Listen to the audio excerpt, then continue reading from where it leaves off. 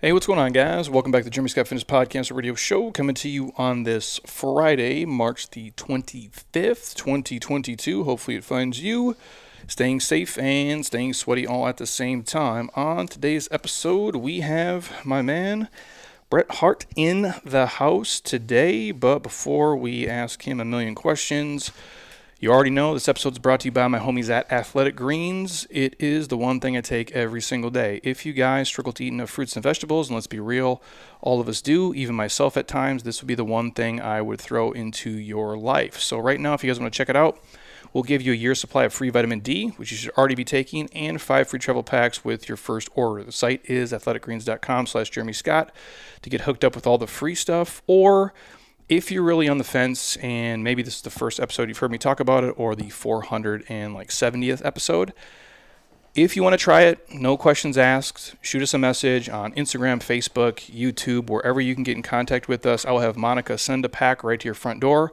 100% for free to try. In my opinion, it's easily the best tasting greens on the planet. There's a probiotic in there. There's digestive enzymes. You're talking like the antioxidant equivalent to 10 to 12 servings of fruits and vegetables. So if you're taking like 14 different pills now, you can throw all that shit away, take the greens, and you guys are good to go. You still have to eat real food, but it's a nice way to cover the gaps in your nutrition, which you might be missing if you're not getting a well-balanced diet. I know how busy everybody gets. This is just a way to make your life a little bit easier. I take the travel packs with me everywhere I go, and I'm good to go. So hit us up for a free sample. Otherwise, get the year's supply of vitamin D and 5 free packs if you just check out athleticgreens.com/Jeremy Scott. Always a mouthful. So with that said, welcome, sir. Thanks for having me. You got it, dude. So for these guys, if they don't know anything about you, let's go origin story. You can go back as far as you want to go. Kind of, how do we end up here today? Well, regular middle class kid. Grew up in the suburbs of Chicago. My parents grew up in the city. I'm third generation off the boat. My mom from Russia, my dad from Germany. My parents were the first ones to get out of the city, and just played sports in high school, played baseball in college. Your old stomping grounds, Winona State University. Good old Minnesota. And I was the first one to graduate college from my family, and right out of college, I went and worked at Chicago Board Options Exchange. Started out as a runner. Progressed quickly. Within 18 months, I was the youngest trader on the CBOE floor.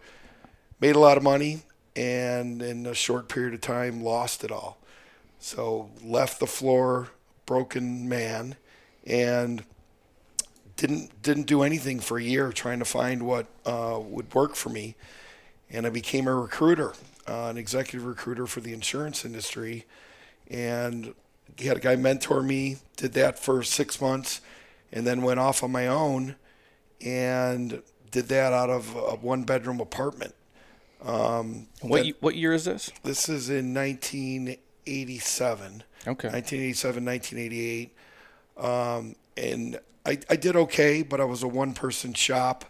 And I remember going to a Cubs game opening day in 1989 and was out all night.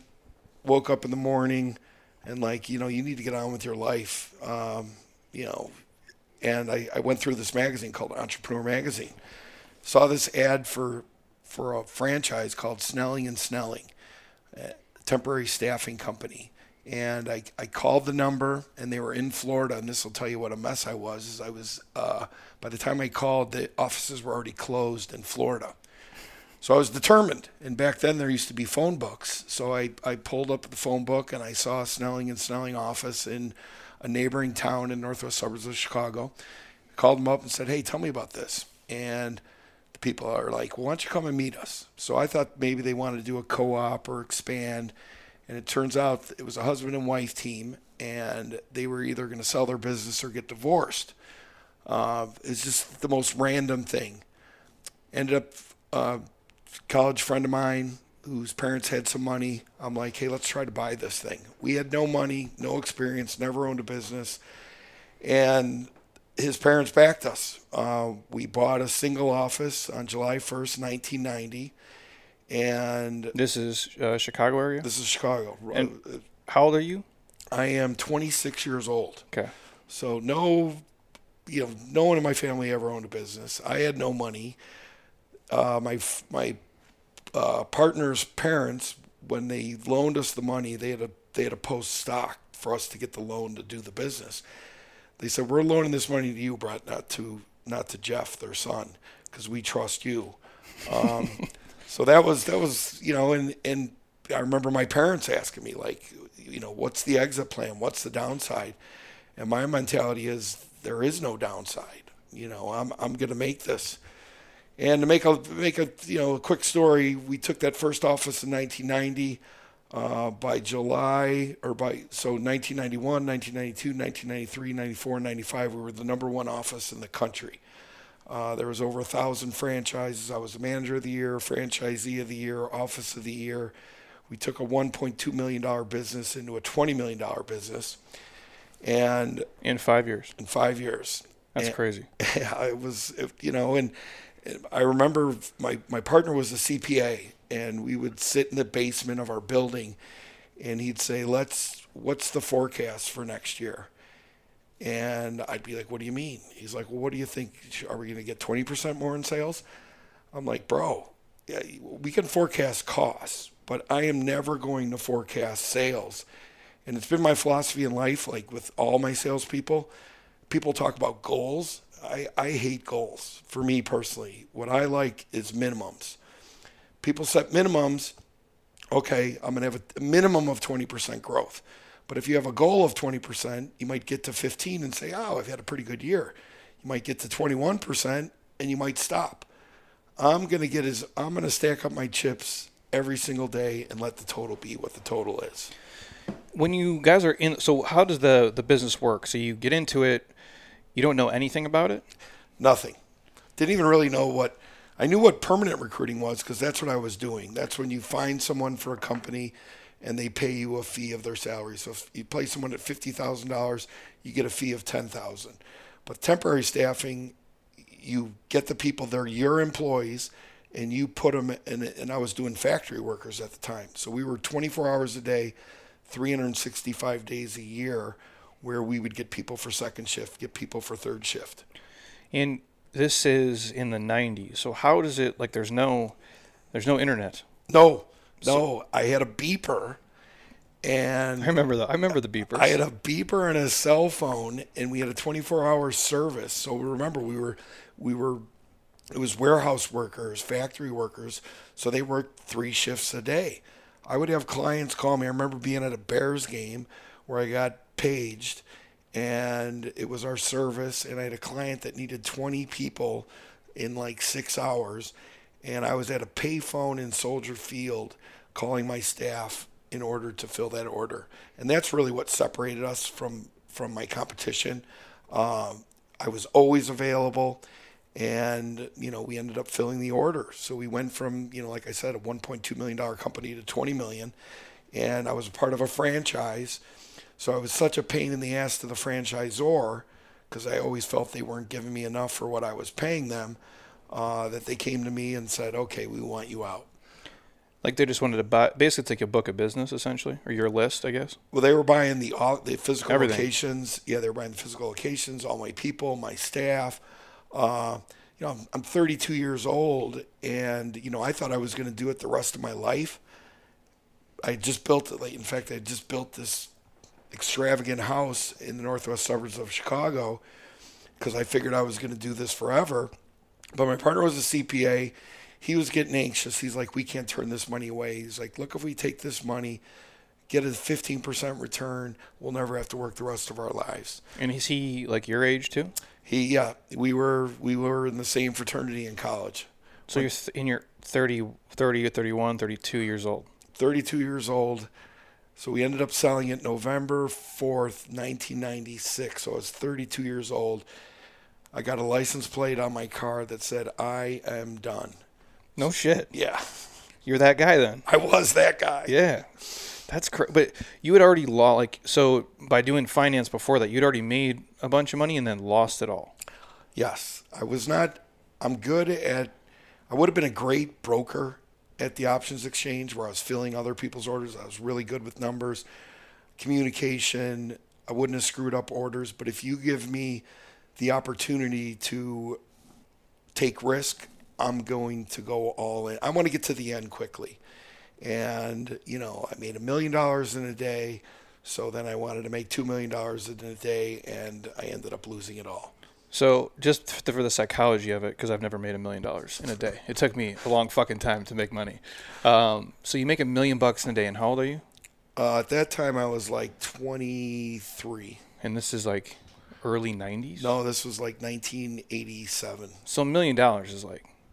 It's a lot of money. It's like $5, $6, $7, $8, $9, $10 million, right? It was a lot of money from a kid who came from, you know, I came from a great family. I mean, you know, my advice to parents that are out there would be to just love on your kid.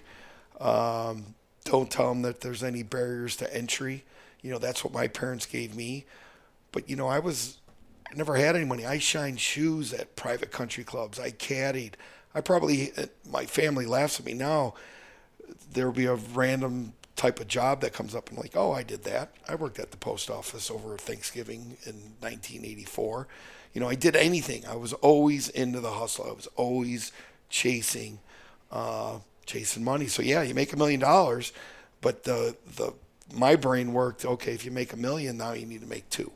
So when you make the $1 million, you're like, shit, dude, I'm doing it. Like I'm on this upward trajectory, and like nothing will ever go wrong. Or do you have some sense of reality? I mean, you're young, so I can't imagine. No sense of reality. Yeah. Like, okay, I did it. Now I can keep doing it. And that's where when taking risks are, you know, that's the way my brain works. You know, I never think of the downside. Which is good in some sense. Yeah. When you're in your 20s. Yeah, you know, it's great. And how long did it take you to lose that $1 million? Less than 3 months. And what does that feel like? I walked off the floor. I remember the day that I walked off the floor and got in the elevator, and someone said, we're going up to drop off our stuff, and like, see you tomorrow. I'm like, I ain't ever coming back. And I never went back to the Chicago Board Options Exchange. And you had like no job at the time? And no job, no money. But I had a ton of money, you know, 5 minutes ago. Yeah. So it was like, you know, I couldn't go cry poor. It got to the point where, you know, I took a long time to find this recruiter job. So for making $1 million, the recruiting job that I started out with, my pay was a $250 a week draw. That's not even money. That's like he gave me $250 a week that eventually I had to pay back. That's crazy. So then when I went on my own, when I left him, how I started that business in my one-bedroom apartment was a $5,000 cash advance on a Visa card. No shit. Yeah. I mean, and you're so young at the time to do that. I can't imagine like doing that today, like for a kid who's 23. Like even, I mean, it happens now, obviously, like there's the freak lottery ticket home run shit, but it's so, for every story of that, there's 10,000 stories of just eating complete shit.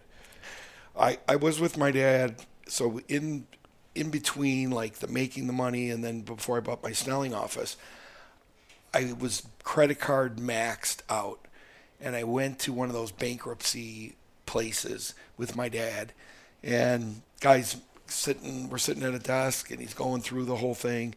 He walks out. My dad's like, I think you should do it. And guy came back in. I waited like 5 minutes. I'm like, no fucking way am I filing bankruptcy.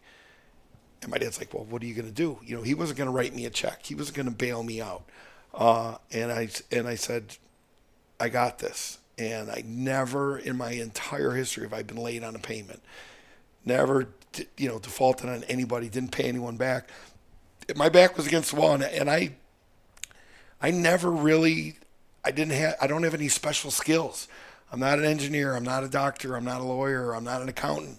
I'm just a hustler from Chicago. And you just had this belief like it would work out. Well, I don't know if it was just naive or I was insane. And that could be. Yeah. A little bit. But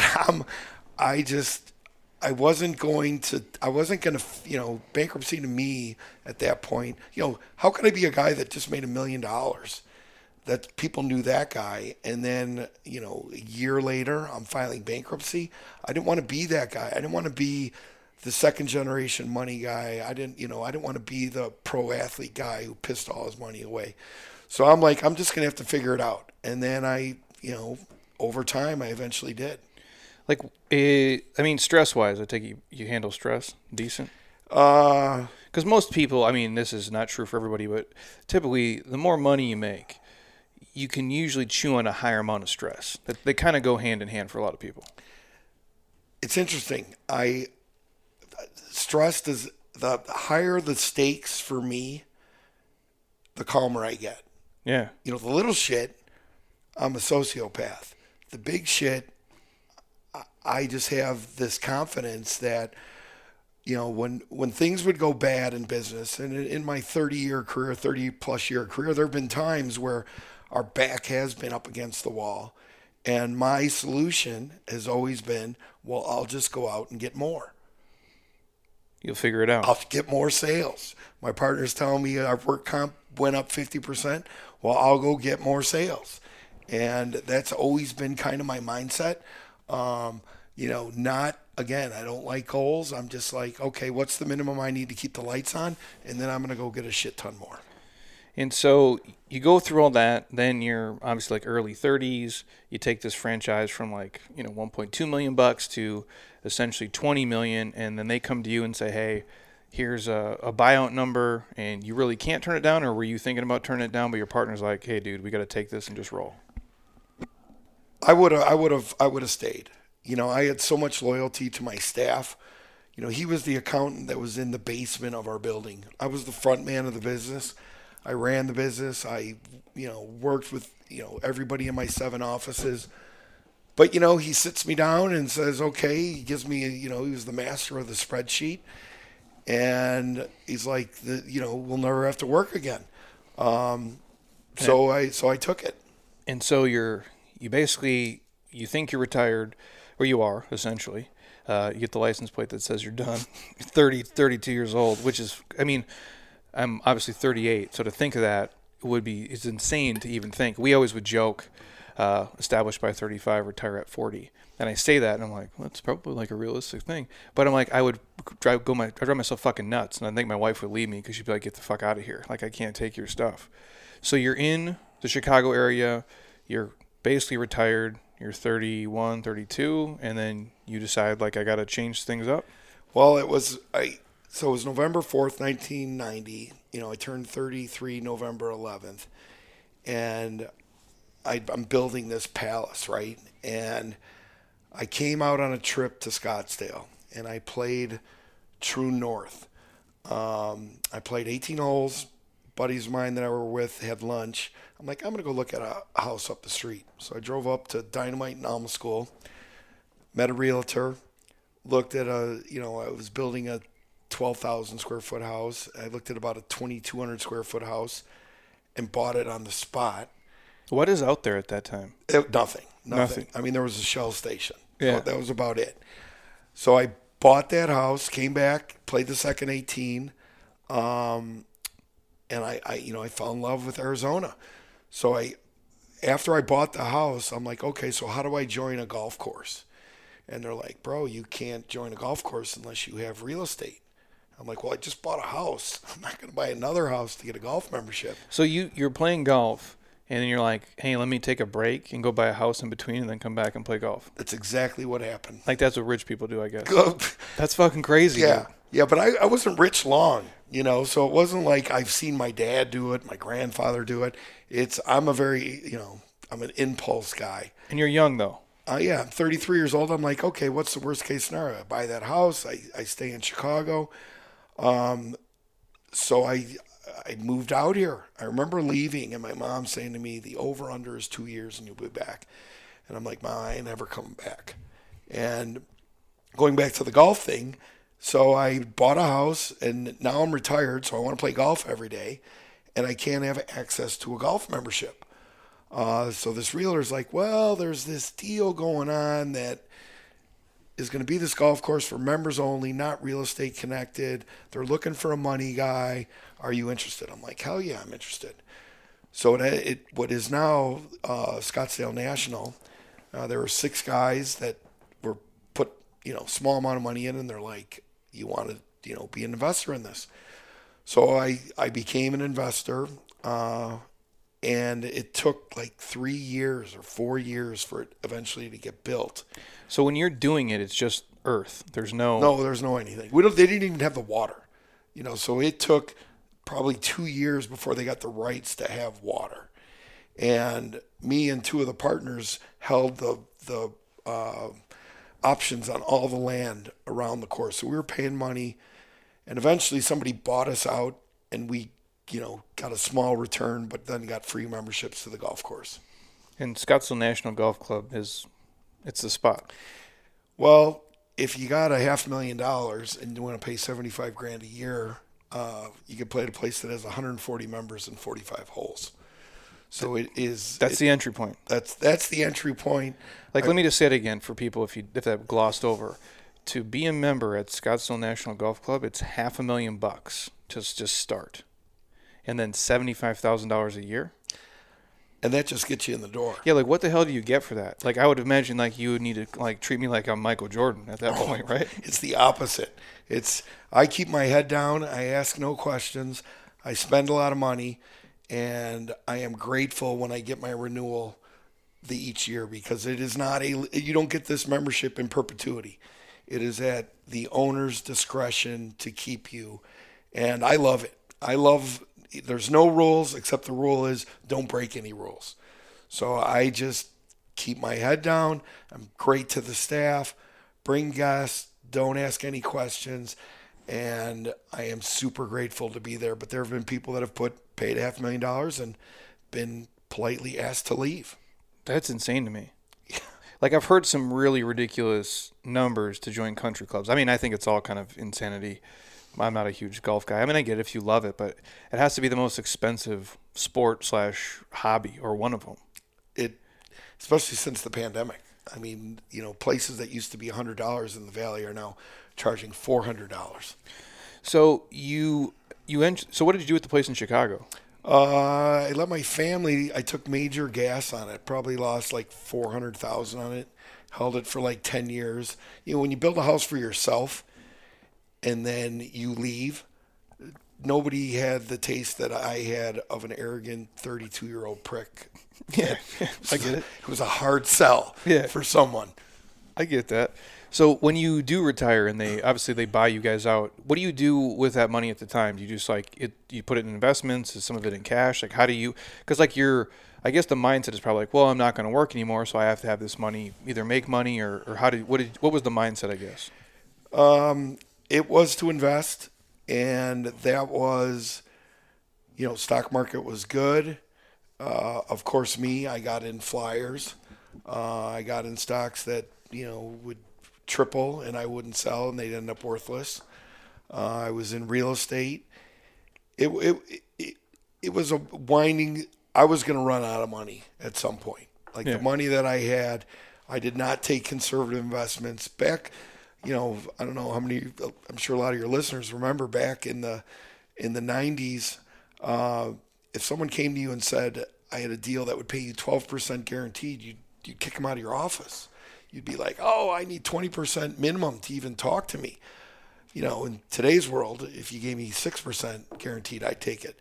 So it's just a different mindset. And then when you'd made money and lost money and made money again, you kind of get this invincibility type feeling, I'm just going to keep making more, and then I'm going to get playing money.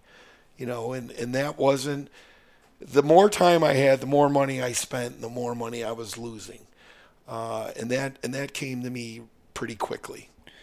But we talked about this before, if you were willing to live like a cheap ass human, you probably could have made it. Oh, definitely could have made it. But you were trying to be balling at the golf course. I had expensive hobbies. Yeah.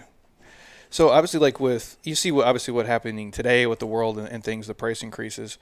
How much of the timing. Does that matter? Obviously, buying real estate in '96 in Scottsdale versus today. Well, the interesting thing is I bought this house in '97, and it was 96, or maybe it was early 97. It was early 97. I upgraded that house, and I probably sold that at a break even. And then I've been in my new house since 2017. So on the second house, I barely made any money. Now both of those houses are over double what I had paid for them. You know, people who've been here a short period of time don't realize that from 1997 through 2009, there was an uptick, but it wasn't any. The annual rates today are probably what the rate was over that first 15 years that I was here. Yeah, it's a strange time for sure to see it. And obviously, like, you've lived through obviously all the cycles. And I'll just ask this off the cuff, just because we're here. If it's like it's a young person today who's like listening, they're 25, 6, 7, 8, 9, 30. They own no real estate. They have had no money invested in the market yet. Like, where does that guy start? Like, in this climate, like, imagine if it was you. Like, obviously, like, you have this mentality of like, well, I'll just make it happen. But this is like a shit show. Yeah. To be at scratch, essentially. So I have a bunch of recruiters who work for me, like 30 guys that. Young dudes? Young guys, most of them like ASU grads that, we're getting offered like 35, 40 grand a year. They're college degree guys. And they come to work for me, and, every one of them within the first 18 months are making six figures. Some of them a lot more. It's a grind of a job. You're on the phone, but great environment. And, this question gets posed to me.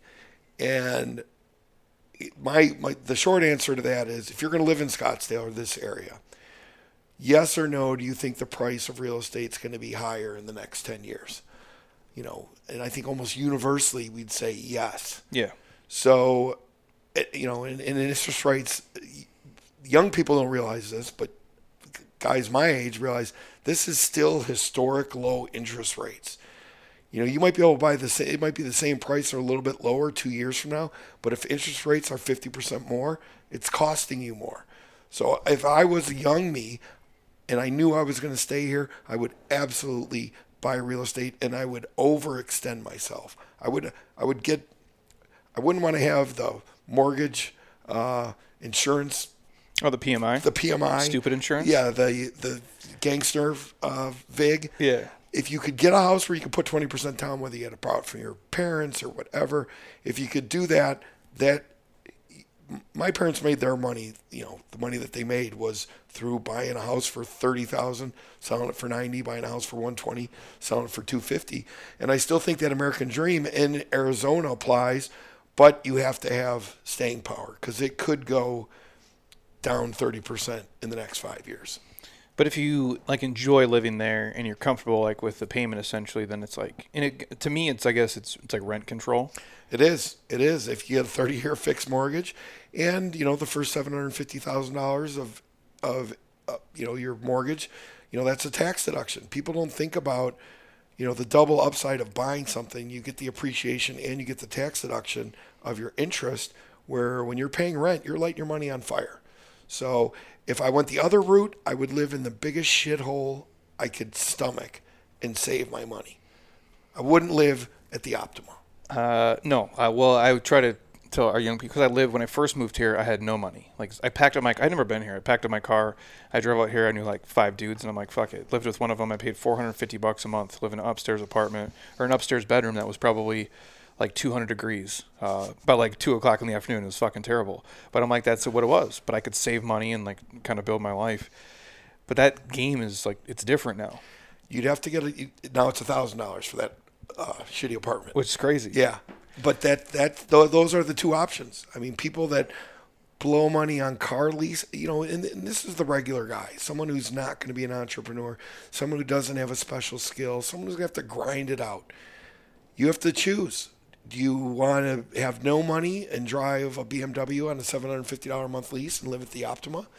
Or do you want to suffer and just live in a 1-bedroom upstairs apartment and bankroll some money, and then maybe you get an opportunity to invest in something. Then maybe you get an opportunity to buy a fix-up house. I mean, otherwise you're going to live paycheck to paycheck, and then you better not have kids. It's, yeah, I mean, well, I always say like live as cheap as you can, as long as you can. Yeah. And then if you can be fancy, then obviously go be fancy. But usually that's like that's not the answer people want to hear. Well, I lived the rich person lifestyle before I had it. I'm not going to lie. I don't know why. I mean, I just never said no, always picked up the tab. You know, going on a golf trip, I'm in. You're going to do this, I'm in. You need, I bought season tickets to the Bulls when I was making my first job out of college was $850 a month. My take home pay was $325 twice a month, and I bought a car that my car payment was $324 a month. So not a great not a great move. No, I had to do a side hustle after work. I mean, I don't know. I work well when my back is against the wall because I'm going to figure out a way to earn. But like most people, I think that's like crippling. No, it's insane. Yeah. I would not give my kid what I did. It's not the way to be. So obviously living here, I mean, the way I look at it now, like this becomes, at least Scottsdale, I'll move on after this, I'm just curious because I've lived through here where, like shit, when in our old building, which you've been to, I was there for 7.5 years eating shit with no air conditioning. It was fucking terrible. But there was nothing up there. It was furniture stores. There's no condos. The Scottsdale Quarter, when I first was there, was like Brio, which is a restaurant. Now it's not even there. There was no Apple store. None of that stuff existed. Does this now become here like I don't want to say a Manhattan or like an Orange County where people always want to be, but that's kind of what this is. Like I don't see, and I've lived through 07, 08. That's how I bought my properties. Like people foreclosed, they dumped them, but there wasn't this influx of humans that we've seen now with the price increases. So even if I don't see a drop. Like I don't see someone's house going from $2 million to $1.5 million. I really don't see that happening. I could see the 2 million to $1.5 million. No shit. But that would be a blip. I mean, that would be if you have staying power. I mean, the stronger probability is the $2 million house is going to be the $3 million house. Yeah. And we were talking about this off air before we started. You know what has driven this market, in my opinion, has been the influx of California people that have taken their equity out. And if you were in California for any period of time, you've made a shit ton of money on real estate. So Arizona is cheap. And then it's cheaper to live here, cheaper taxes. Property taxes are almost zero compared to California. Then we've had Canadian people. And the beauty of Scottsdale, let's just talk Scottsdale in particular, there's no more land. It's either NAOS or it's zoned. So there's always going to be a quality of life here that it's close enough to everything where, I'm glad that we defeated the increase in taxes, personal income taxes. It's a place where people are going to want to live. You go out in the Buckeye and Surprise and those places. Do they have some downside? I think they do. But again, if you're willing to buy and hold, like Warren Buffett says, 10% in cash, 90% in S&P 500, no fee market, over time you're going to win. And I think that's what's going to happen in this real estate market. Yeah, like if I talk, because we've had a bunch of people on and we talk about it a little bit, the difference between like the 07, 08, there's 100 obviously differences, but a lot of people were foreclosing because the stuff was so insanely priced. And I do think the prices are insane now, but I would imagine now if somebody bought something and they've lived in it for a decent amount of time, even if it goes down, they have some equity in it. So they're not going to foreclose. They could dump it and at least reap a couple bucks, even if the price goes down. Well, but you're talking about exactly what did happen. People did have equity back in 07, 08, and predatory lenders were willing to give you, a third mortgage. And once there is downside and there is some panic and interest rates go up, well, then that equity is gone, and people are like, well, now I'm not going to pay. So that's exactly what did happen. I agree the dynamics are completely different. It's not complete fraud that it used to be. But people are still doing the same dumb shit. Absolutely. Yeah. It's weird. It's like, because I'm not that old, I don't feel, but I remember it. Yeah. Like it was, and I remember looking at properties where people would dump like cement in the fucking toilets and like ripped out all the cabinets because they were so pissed. And yet here we are about 10, 12 years later and people forgot. Yeah. That's weird. I was just curious your take on it. So if we move kind of forward, you end up coming out here and you're like, well, I'm trying to live a fun lifestyle. We'll call it that. So you basically unretire like 1998ish. Is that right? Yeah, 1998. It was like, okay, the golf thing. How much golf can you really play? Yeah, exactly. How much golf? How many times can you go to the gym? What can you do? And I don't do well with nothing on my plate. So a friend of mine who moved out here with me, we met freshman year at Winona State. We were on the same dorm floor. He had some unfortunate tragedy in his life, and he was in Minneapolis. And I'm like, hey, bro, why don't you come out and move out here with me? So he did, and then he was actually selling memberships for this golf course that we were starting, which is now Scottsdale National. And then I'm like, okay, I'm bored. You want to start a business? And I had signed a non-compete with the franchisor, so I couldn't go back into the same business. But my previous history of being an insurance headhunter, I knew insurance, I knew temporary staffing. I'm like, let's start a insurance staffing company. And he, of course, is like, I'm in. Looked in the newspaper, and for you young people, you have no idea what this is, but we used to have classifieds. And I saw a classified for office space, and I was up in North Scottsdale. So, like, to your reference about what used to be out here, like the closest office building from North Scottsdale was here in the air park. So 7585 East Redfield. I called a woman up, and we rented 1,100 square feet, went to Office Max, which I don't even know is still in existence, bought a couple folding tables and chairs, got a couple computers, and we started a business. And we didn't have a client. We didn't have a candidate. He had no experience, and we just started it from scratch. How does that even work? Well, that sounds like fucking insane to me. Like, the internet is a thing, but it sucks at that point. Yeah. Like, cause what is 98? Like, do I have a computer at my house in 1998? Yeah, I think you did. we you had did. like a shitty one though. Yeah. And you could go on it was like Netscape probably. Like, it just wasn't good though. Well, there was no monster job boards. There was no Indeed. There was no Career Builder. No. So if you're starting a staffing company in a business you've never been in a state you've never lived in, that wasn't probably, but I had money. I had staying power. I'm like, okay, we'll start out on the recruiting side. And, my partner, the guy's an animal. I mean, the guy, I'm like, okay, what we're going to do is we're going to get all the people. And once we get all the people, we'll control the market. Well, when you have no people and you say you're going to get all the people, that's kind of a big ask. So we started, we signed a lease on a Saturday, started on Monday, got a phone book and started calling. And, back then you'd get directories from people. So that's how you'd recruit, and I'm in the claims adjuster recruiting business.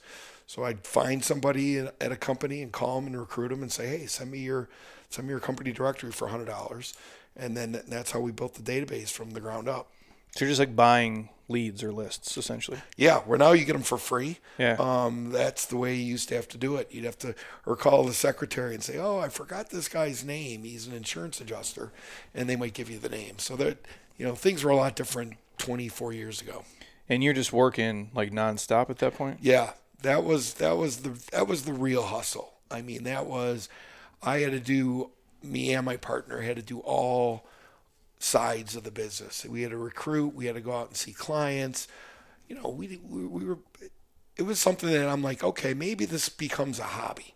Maybe this becomes a side hustle, supplement my income, and we'll see how it goes. And it didn't take off immediately, but we didn't lose money maybe ever. Like, we probably made money in our third month, and then we slowly built it. It was probably 2002, 2003. I'm like, okay, we're going to expand. And I bought a lot at Cave Creek and Greenway. And I'm like, okay, I'm going to build a 15,000 square foot building. And how many employees? And we had 7 at the time. So a couple thousand square feet per person. That makes a lot of sense. Yeah. And I'm going to go into a Class D neighborhood, and I'm going to build an A-plus building. That's going to cost roughly $5 million. That's probably wasn't, it wasn't at the Harvard Business School. That's not what they taught you. It's not in chapter 1, no. Yeah, we went from 1,100 square feet on Redfield to like 1,400. And, I hated dealing with, the reason, I'll be honest, the reason I built my own building was because I wanted my own bathroom. No shit. Yeah. Would you guys like share one at the time or something? Well, it was a community bathroom. We were in a regular office building. Oh, yeah. So I'd have to go take a shit in the middle, around other people. It's a good reason to build a $5 million building. Yeah, I wanted to have a gym in my building, and I wanted to have my own shitter. Nice, dude. And so this is like what, 5 years in, 6 years in? Yeah. And so you're building it up. When did you realize like this is going to become like something different?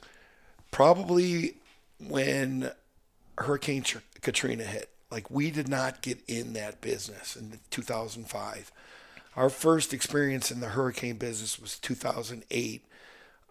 So, it was 10 years in. We were just a small mom and pop, pretty much local Arizona and California. In 2008, we got our first taste of Hurricane Ike.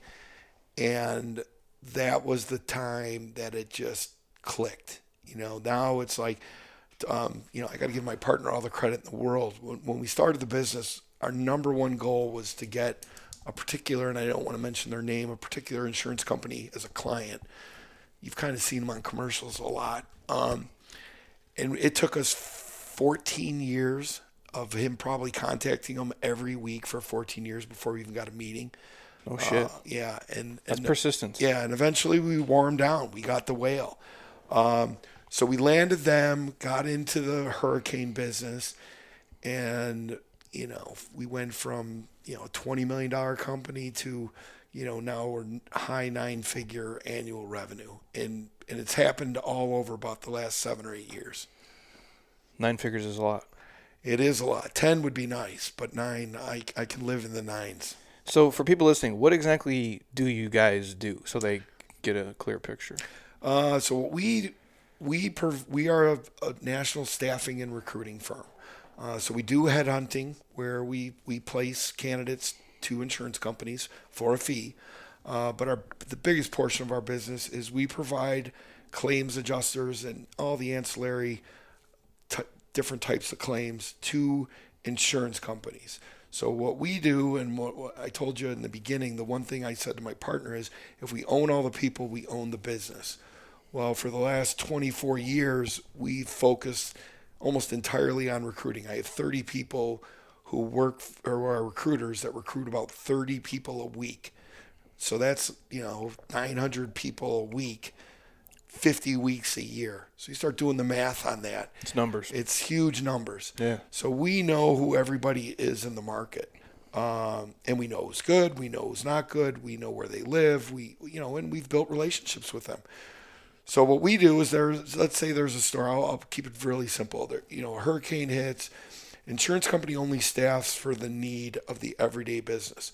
Once a storm hits, they have an extra need. So they don't have those people on staff. They call us. These people are our employees, and they go out and represent that insurance company. So it's where the business I was in when I was young was win or lose. And you might think this is cornball, but our business truly is win, win, win. Our insurance companies win because they get the people they need to do their claims. My claims adjusters win because they get paid, and I win because I put that together. And there's nobody getting screwed in the deal.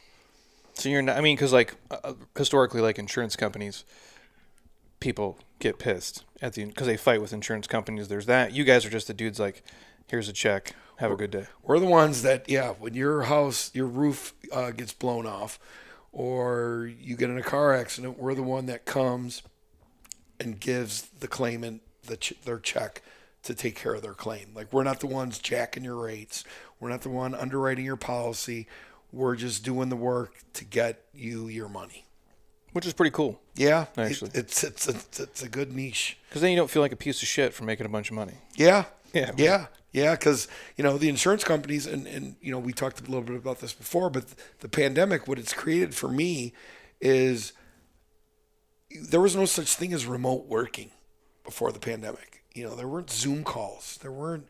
It's rare. It was there, but it was so small. And now insurance companies have realized, I don't want to have these employees. I only want them when I need them. And they don't necessarily, I don't like them coming to my office. They might, they might stink up my bathroom. Yeah. So now they can work for my company, the Best Claim Solutions. They can work from home, and I'll only use them when I need them. And if they don't do well, I'm going to fire them. But I'm not going to fire them. I'm going to tell you to fire them. So it's really created, and my partner goes all over the country. He actually was in London meeting with a bunch of brokers, Lloyd's London business last week. Guys in England, they want to do face-to-face business. But in the U.S., clients now that used to do face-to-face calls are like, let's just do a Zoom meeting. And what a change that's been to the world. Yeah, it's been a weird shift the last couple of years, obviously. Some people win big, some people kind of eating it, but for you guys, obviously, it's worked out.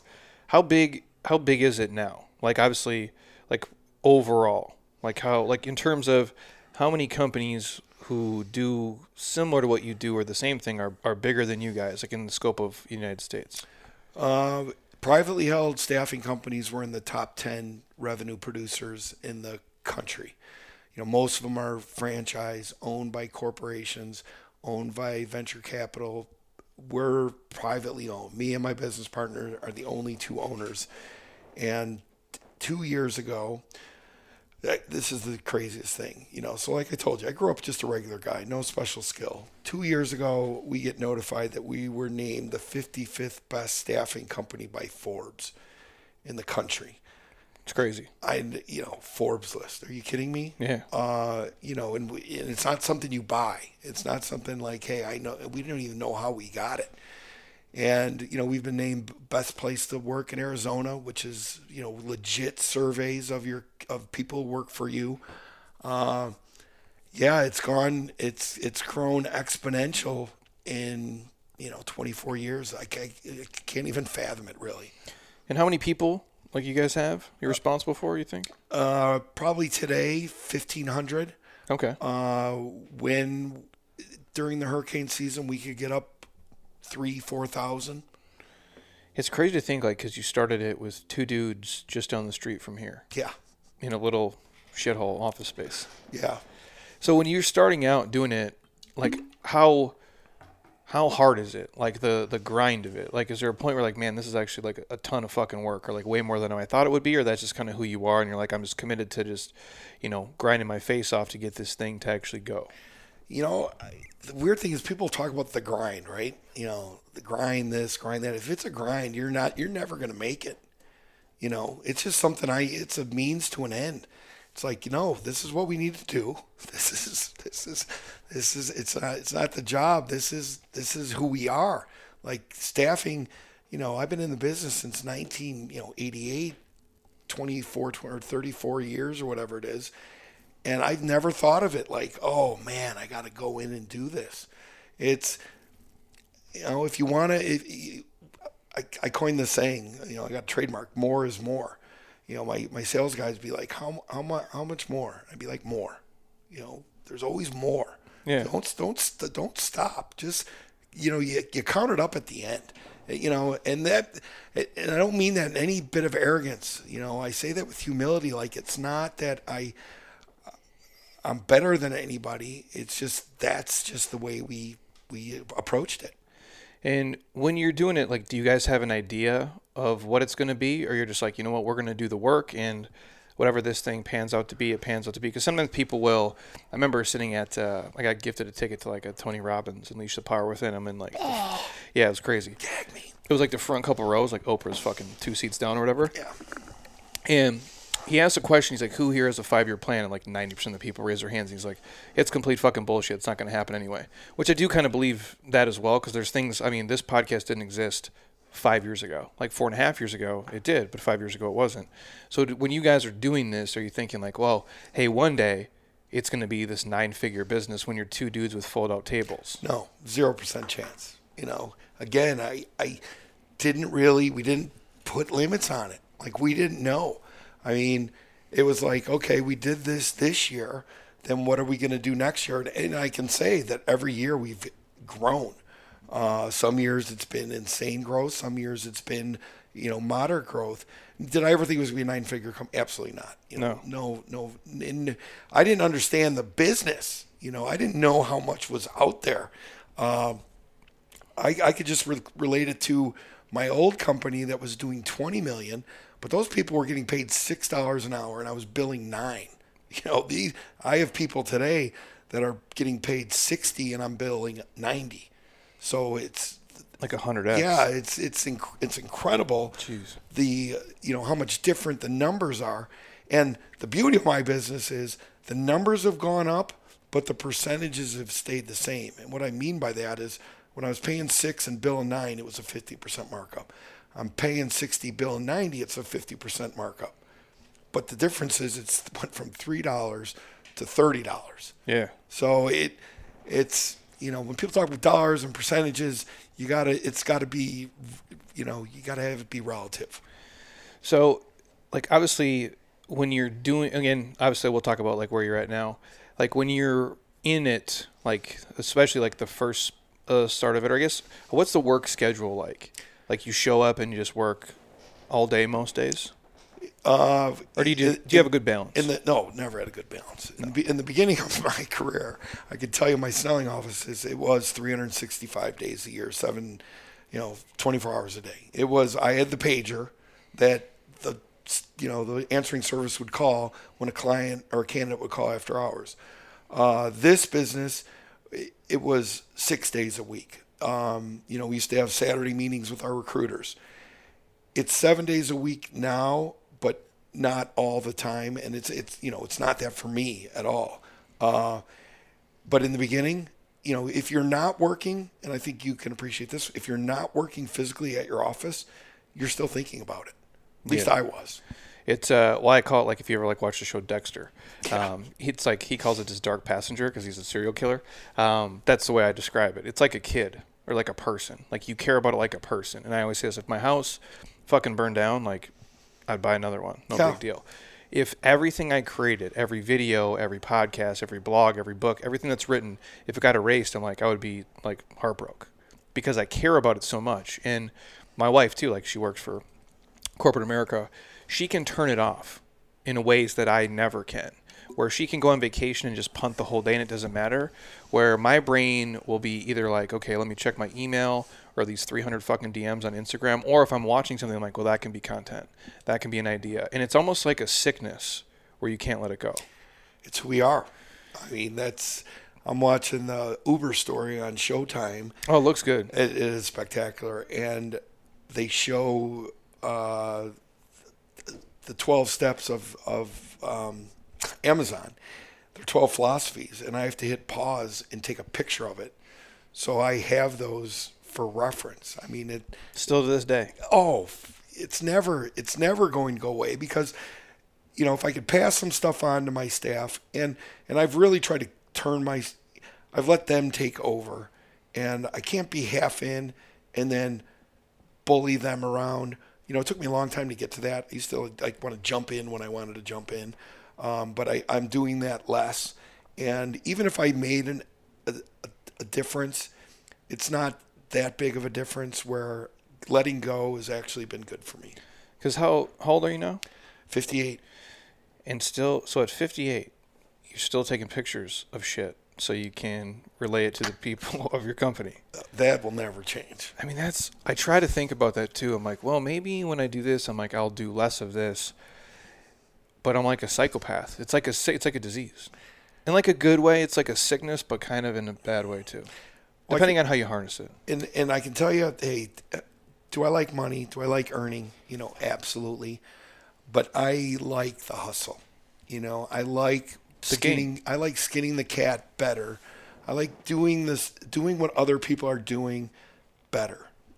Doing it a little bit cheaper or a little bit better, or taking care of my people a little bit better. Just those little, growing up, having your first business partner be a CPA, he really taught me the little things adding up into big things. And so how involved are you now? And I guess when did the transition go from you being like the dude all the time to I'm trying to step back, or at least was it phases, or how did you do it? Well, it was phases. It was one phase where I left and then came back full time. Then I slowly, weaseled my way away. And it's been probably since my second kid was born, he's 7, over the last 7 years. I mean, don't get me wrong. My business partner has been the front. He's been the front of the company for almost all of it. Now, did I have final say? Did I have input? Were we partners? Absolutely. Now it's pretty much his decisions on things, on all the day-to-day operations. We have a president now. I got booted from CEO to chairman of the board. I gave him my partner has my office now, so I don't even have an office in my building. Yeah. And I think that's for the health of me and for the health of the company. And so is he like a serial killer like you? When you read the book about Michael Jordan, the unauthorized biography, and they talk about a guy who, would play 45 holes of golf and then go play and then go play blackjack all night, never sleep, never get tired, never miss practice. That's my business partner. I mean, he's 59. He'll play 45 holes of golf on the weekend in the middle of July. Yeah. Which that in itself is a grind here. And he works out he gets up at 3:30 every morning. Dude, I get up at 3:50. Yeah. That's fucking before me. So he gets up at 3:30, gets on his bike for 50 minutes. Then he goes to a trainer in the morning. Then he goes to work, and then he plays golf. And he does this day after day after day. He came back from London. He was telling me this yesterday. He was up for 32 straight hours, got 3.5 hours sleep, had to get on a conference call, flew back, then played in the member at Scottsdale National, and then had to fly to Louisiana for a trade show. This guy he has more energy than any young person I've ever met. And that's where I think for people listening, and for you too, this isn't a money thing. Like, you guys have money. You're not waking up every day and like grinding your face off for money. No. Because you already have it. You just like the game of it. It's kind of like that's what who we are. And for my partner, I could tell you, he does not do well with downtime. Like, he cannot sit still. So for him, they can give us whatever number for our business, he would go crazy. I think he'd be dead in a year. Yeah. Because he can only play so much golf. He can only work out so much. True. So for him, it's always about more. That's lesson for me, but it's perfect for me now because I get to have skin in the game without it having to do the work. And I can honestly say I never worked at his level, ever. Which is, and that's most things, like most partnerships tend to not work out. Like most. It goes sideways because usually one guy either feels like he did more work or he did less work or he gets more positive feedback and he doesn't get enough. And like that kind of dynamic is rare. Yeah. Yeah. And to be doing this as long, we met in 1981 and here we are, 40 years later. And maybe we've had one argument, one time where maybe we talked about something that was uncomfortable, but that's over 40 years. And, he's grateful for, me, I set up the business. I taught him the business. I funded the business. He's grateful for that. He's grateful for me bringing him out here. And then, hey, I'm grateful that, he's Jerry fucking Maguire, man. It's insane because, like, obviously, like, we're so close in proximity to, like, where you started it. That's what just trips me out. Yeah. So let's imagine it's like this shitty warehouse like 100 years ago and there's nothing up here. And there again, like, and to do it with no internet, like really at scale, like that's the one thing I remember because I'm old enough to where when we started, there is no Instagram. Facebook is a thing, but it's for college kids. And I remember we had a Facebook business page and people are like, you're a fucking moron. Yeah. Like, what are you doing? And we would walk around to the air park and hand out these Jeremy Scott Fitness flyers. And I promise you, the minute I left, they threw that shit in the garbage. Like, who's this loser kid? But you guys are doing it at 10 years earlier. Yeah. 11 years earlier. Calling people on a phone from a phone book. Yeah. Yeah. Crisscross directory, they used to call it. That's crazy, dude. So if we move here, as like an entrepreneur, like business owner, is there like for people who listen who maybe, and obviously the word now, when you did it, I'm sure back then people look at it like you're crazy. Oh, I'm an entrepreneur. It's just like code for like, I don't have a fucking job. Like, I remember like telling my dad, like, hey, I had one real job ever as an academic advisor. It's the only thing I ever really did. And I'm like, I'm going to start a fitness business. And he never told me like I'm an idiot, but I promise you when he hung up the phone, he's like, this kid's a fucking dumbass. But I chose to do it anyway. Is there the biggest misconception, I guess, you think that's out there when people are like, well, I'm going to start a business or I'm going to be an entrepreneur? I think a lot of people maybe think it'll happen quicker, or they underestimate the amount of work that actually goes into it. What I think's my story is a really, really hard story in today's world, and this is the reason why I think it is. If you're a doctor, a lawyer, an engineer, computer guy, you have a special skill, you can do well. If you're not, the most recent wave of really, really rich people have been somewhat involved in computers. So just a regular guy from a regular background doing a hustle, it's going to be hard. The misconception is, oh, he's not that smart. What did he ever do? How did he do what he did without it being a special skill? Yeah, you didn't create an app. No. There's none of that shit. And that's most of when you're talking astronomical money. Like, you can work really hard and become a millionaire and do whatever. Like, I'm a dipshit, and like I could do it doing fitness. But you guys are doing these ridiculous numbers. Like I can't. It's like when you say 9 figures, that seems like you might as well say a fucking $1 zillion, because it seems fake to me. Like, that scale is so big. When you didn't create Uber, you didn't create Snapchat or Instagram. You're just dudes with phone books. Yeah. That's why if you're listening and you don't have that special skill, get into a company where you can hustle. I would be a commission. When I was broke and I got back into the working world, I took a job that didn't even pay me any money. It loaned me money to work there. So if you have those kind of balls, if you're willing, if someone says, I'll give you salary plus commission, say, what would my commission be if you gave me only commission? And that's the way that you can create, get ahead money. Or be really smart and come up with one of those apps. That's it. Yeah. That would be my advice. Is there like if you could think about it, like one or two, maybe like critical mistakes, or like some things you did along the way that you're like, you know what? Not that you would go back and redo it, because I'm sure like you learn from it, but like, hey, I fucked up on this, or whether it's an investment or something that you're like, yeah, that probably was a poor choice. Well, when you talk about investments, trading in the market, I'm a loser. I'm a loser, and I'm a loser when it comes to risk. I mean, people buy things that go up, and then when they start going down, they want to sell them at the price that they were at. I have that disease. Or people buy a stock and it goes down 50%. They're like, oh, I'll double down. But rarely do people buy a stock and it goes up 50% and they buy it again. So to me, if it's going down, it's probably not a good time to double down. If it's going up, maybe it's a time to leverage up. And that's been my experience. I am only in Apple stock. That's it. And that's treated me and my family well. You own no other shit? No other stocks outside Apple. I have some flyer private equity companies that I'm in, but actually traded stock is Apple. And I buy that every year like clockwork. Doesn't matter what the price is. Really? Yeah. Like, so no other investments are just wrapped up. Like, you don't diversify any of it. You're just like, this is Apple. Yeah. It's Apple. Apple ain't going to zero, bro.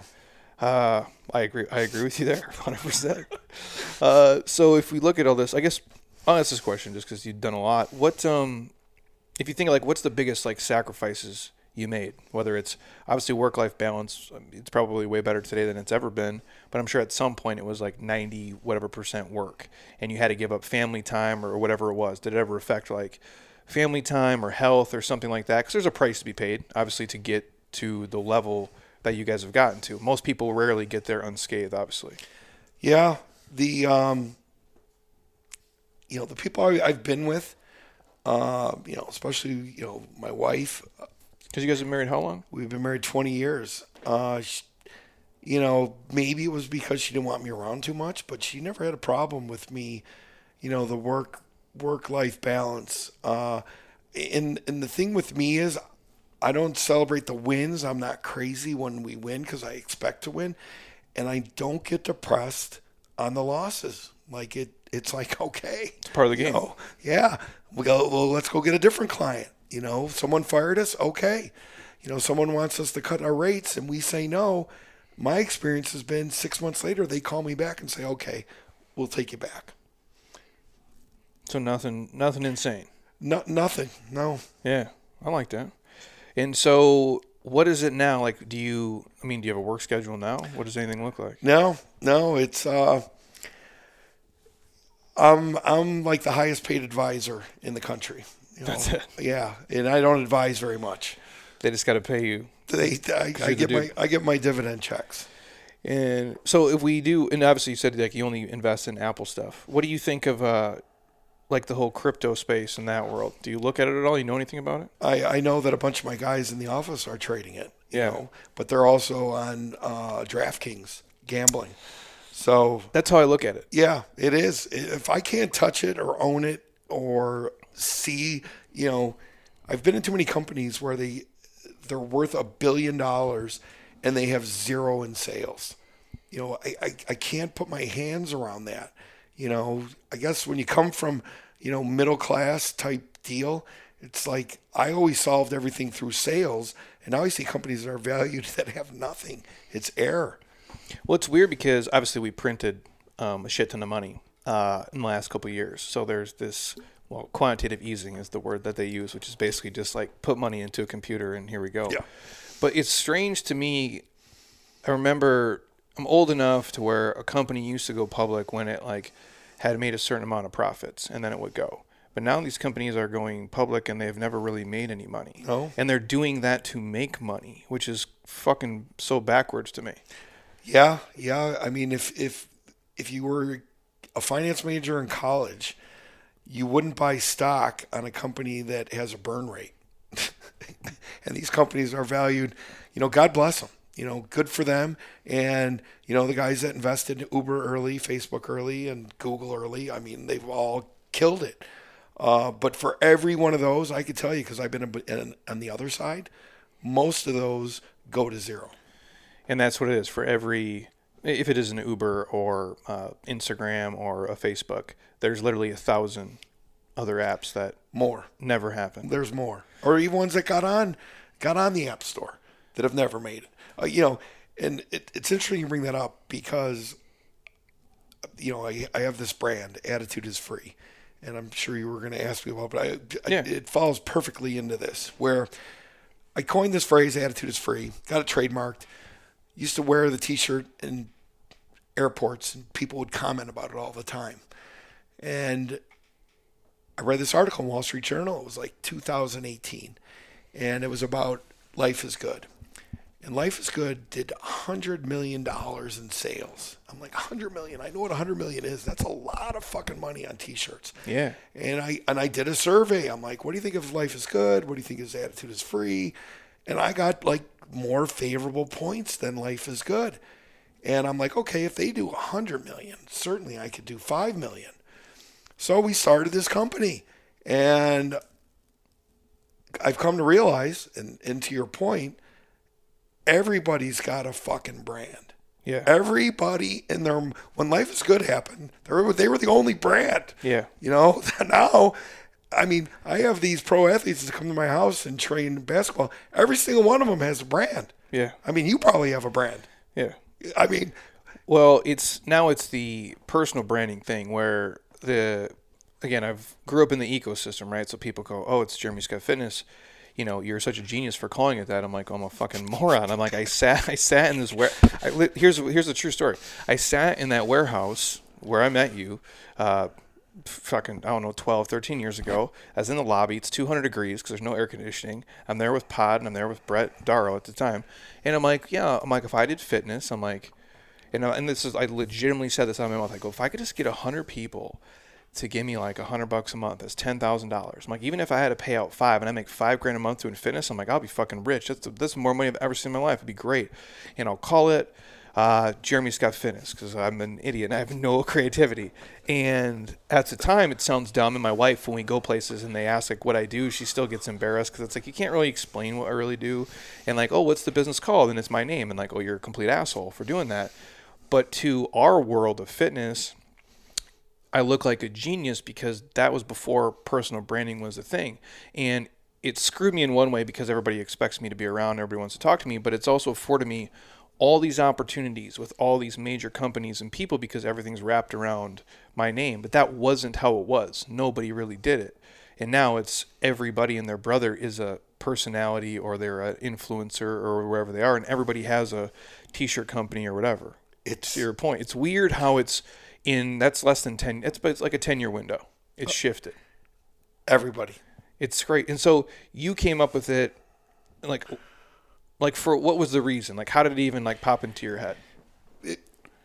People would say, hey, you can only control attitude and effort. And yeah, but effort takes effort, and if you work really hard, well, that's work. Attitude, I'm trying to pass on to people. And I remember meeting this woman at TSA going through the airport and saw my shirt. She's like, yeah, attitude is free and I choose to have a bad one. And I'm like, well, that's cool. But that's kind of the point. Like, we do a lot of stuff with people that have had tragedy in their life. Alex Smith, the quarterback who almost died, he was an ambassador for our brand. He found us and was like, that's what got me through. My uncle was actually wearing an Attitude is Free shirt. I swear to I think I have the picture when he was here. And I don't think he even realizes like how close the connection is. I'm just thinking about it right now. I'm like, I'm going to have to send him this. That's fucking crazy, actually. Because he mentioned, he's like, yeah, Alex Smith is wearing this T-shirt. And I'm like, yeah. Yeah. Shit. Yeah, so what, I wanted, my goal in the beginning was like, okay, nobody gives a shit about the best claim solutions. Nobody cares that I have a staffing company. It's the most boring fucking bland business in the world. It's not as cool of a T-shirt. No. We have them, though. You can buy them on the website because everybody has a brand. Yeah.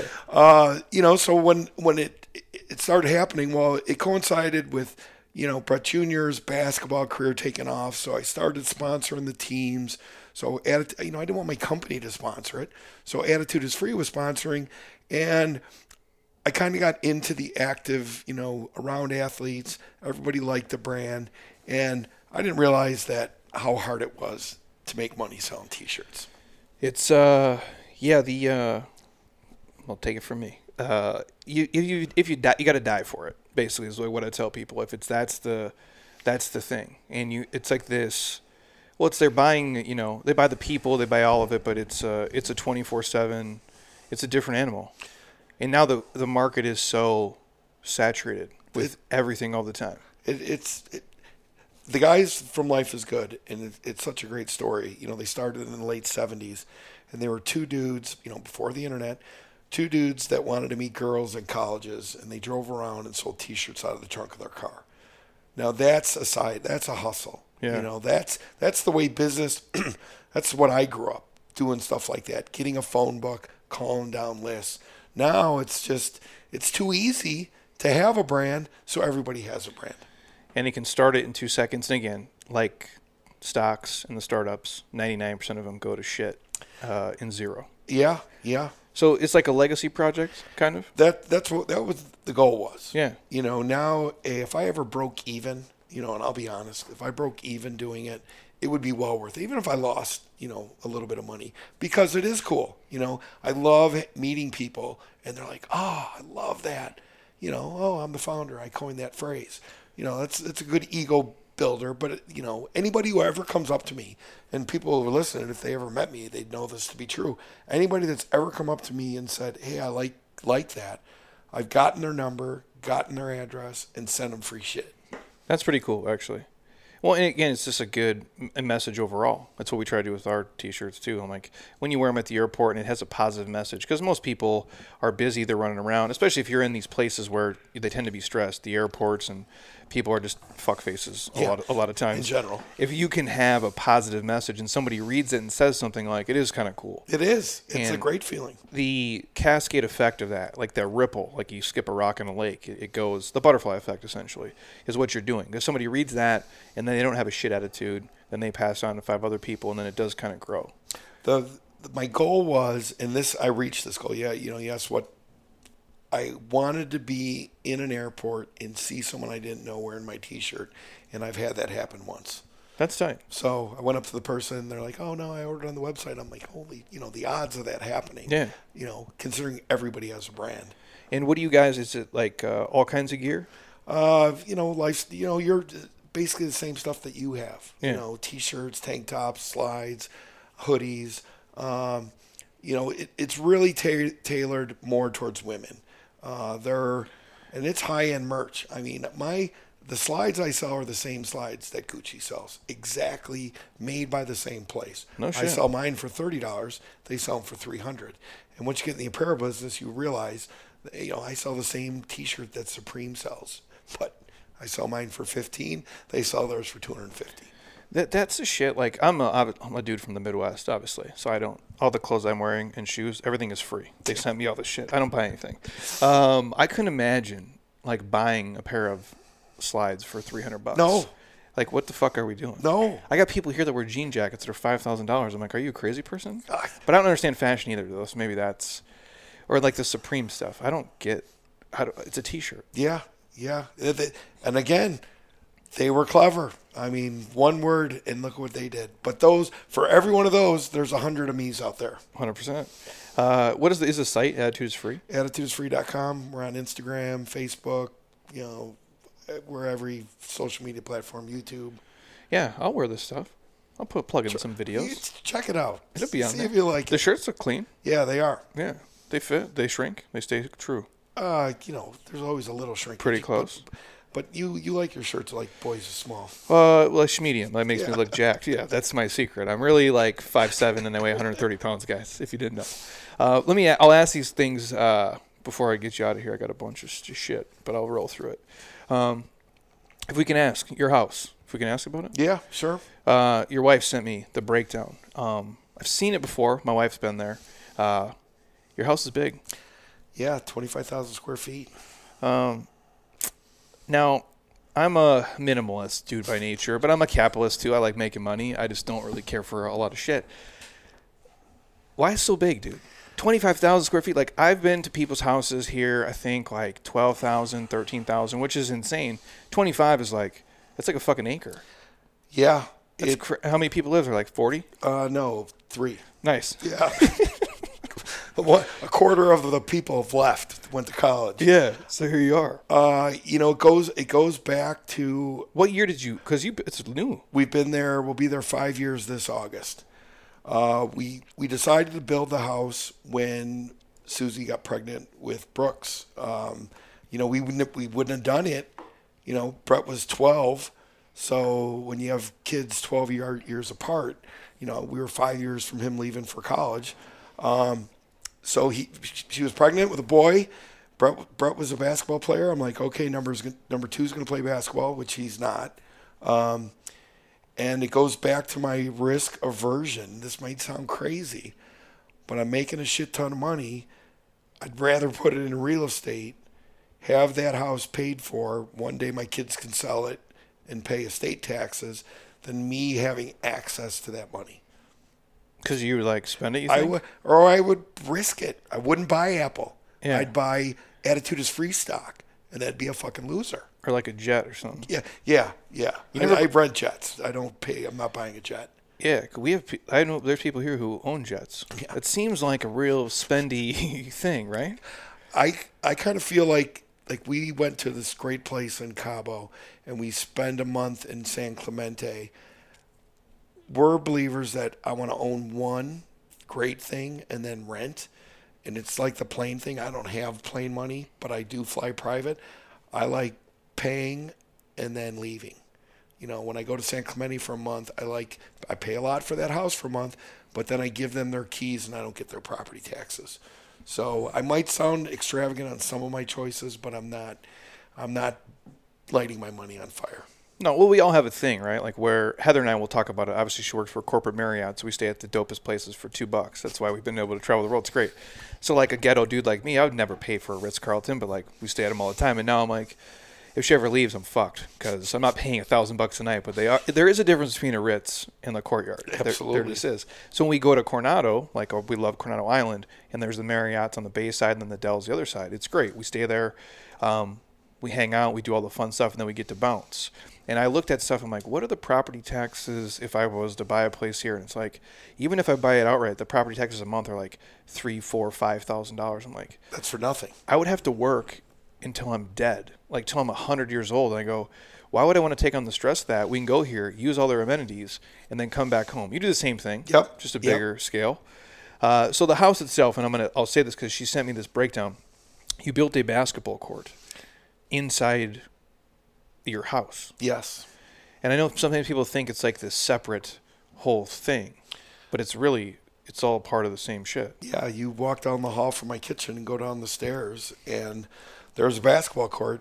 And luckily, since Brett left and my little one hasn't taken up basketball, I've taken up pickleball. So we've made it into a pickleball court. No shit. Yeah. It's weird you say that. It's become so popular here. It's huge. You can't even get a court anywhere. No, but we have a air-conditioned 25-foot ceiling court that is my basketball court. But my basketball court's still used for basketball.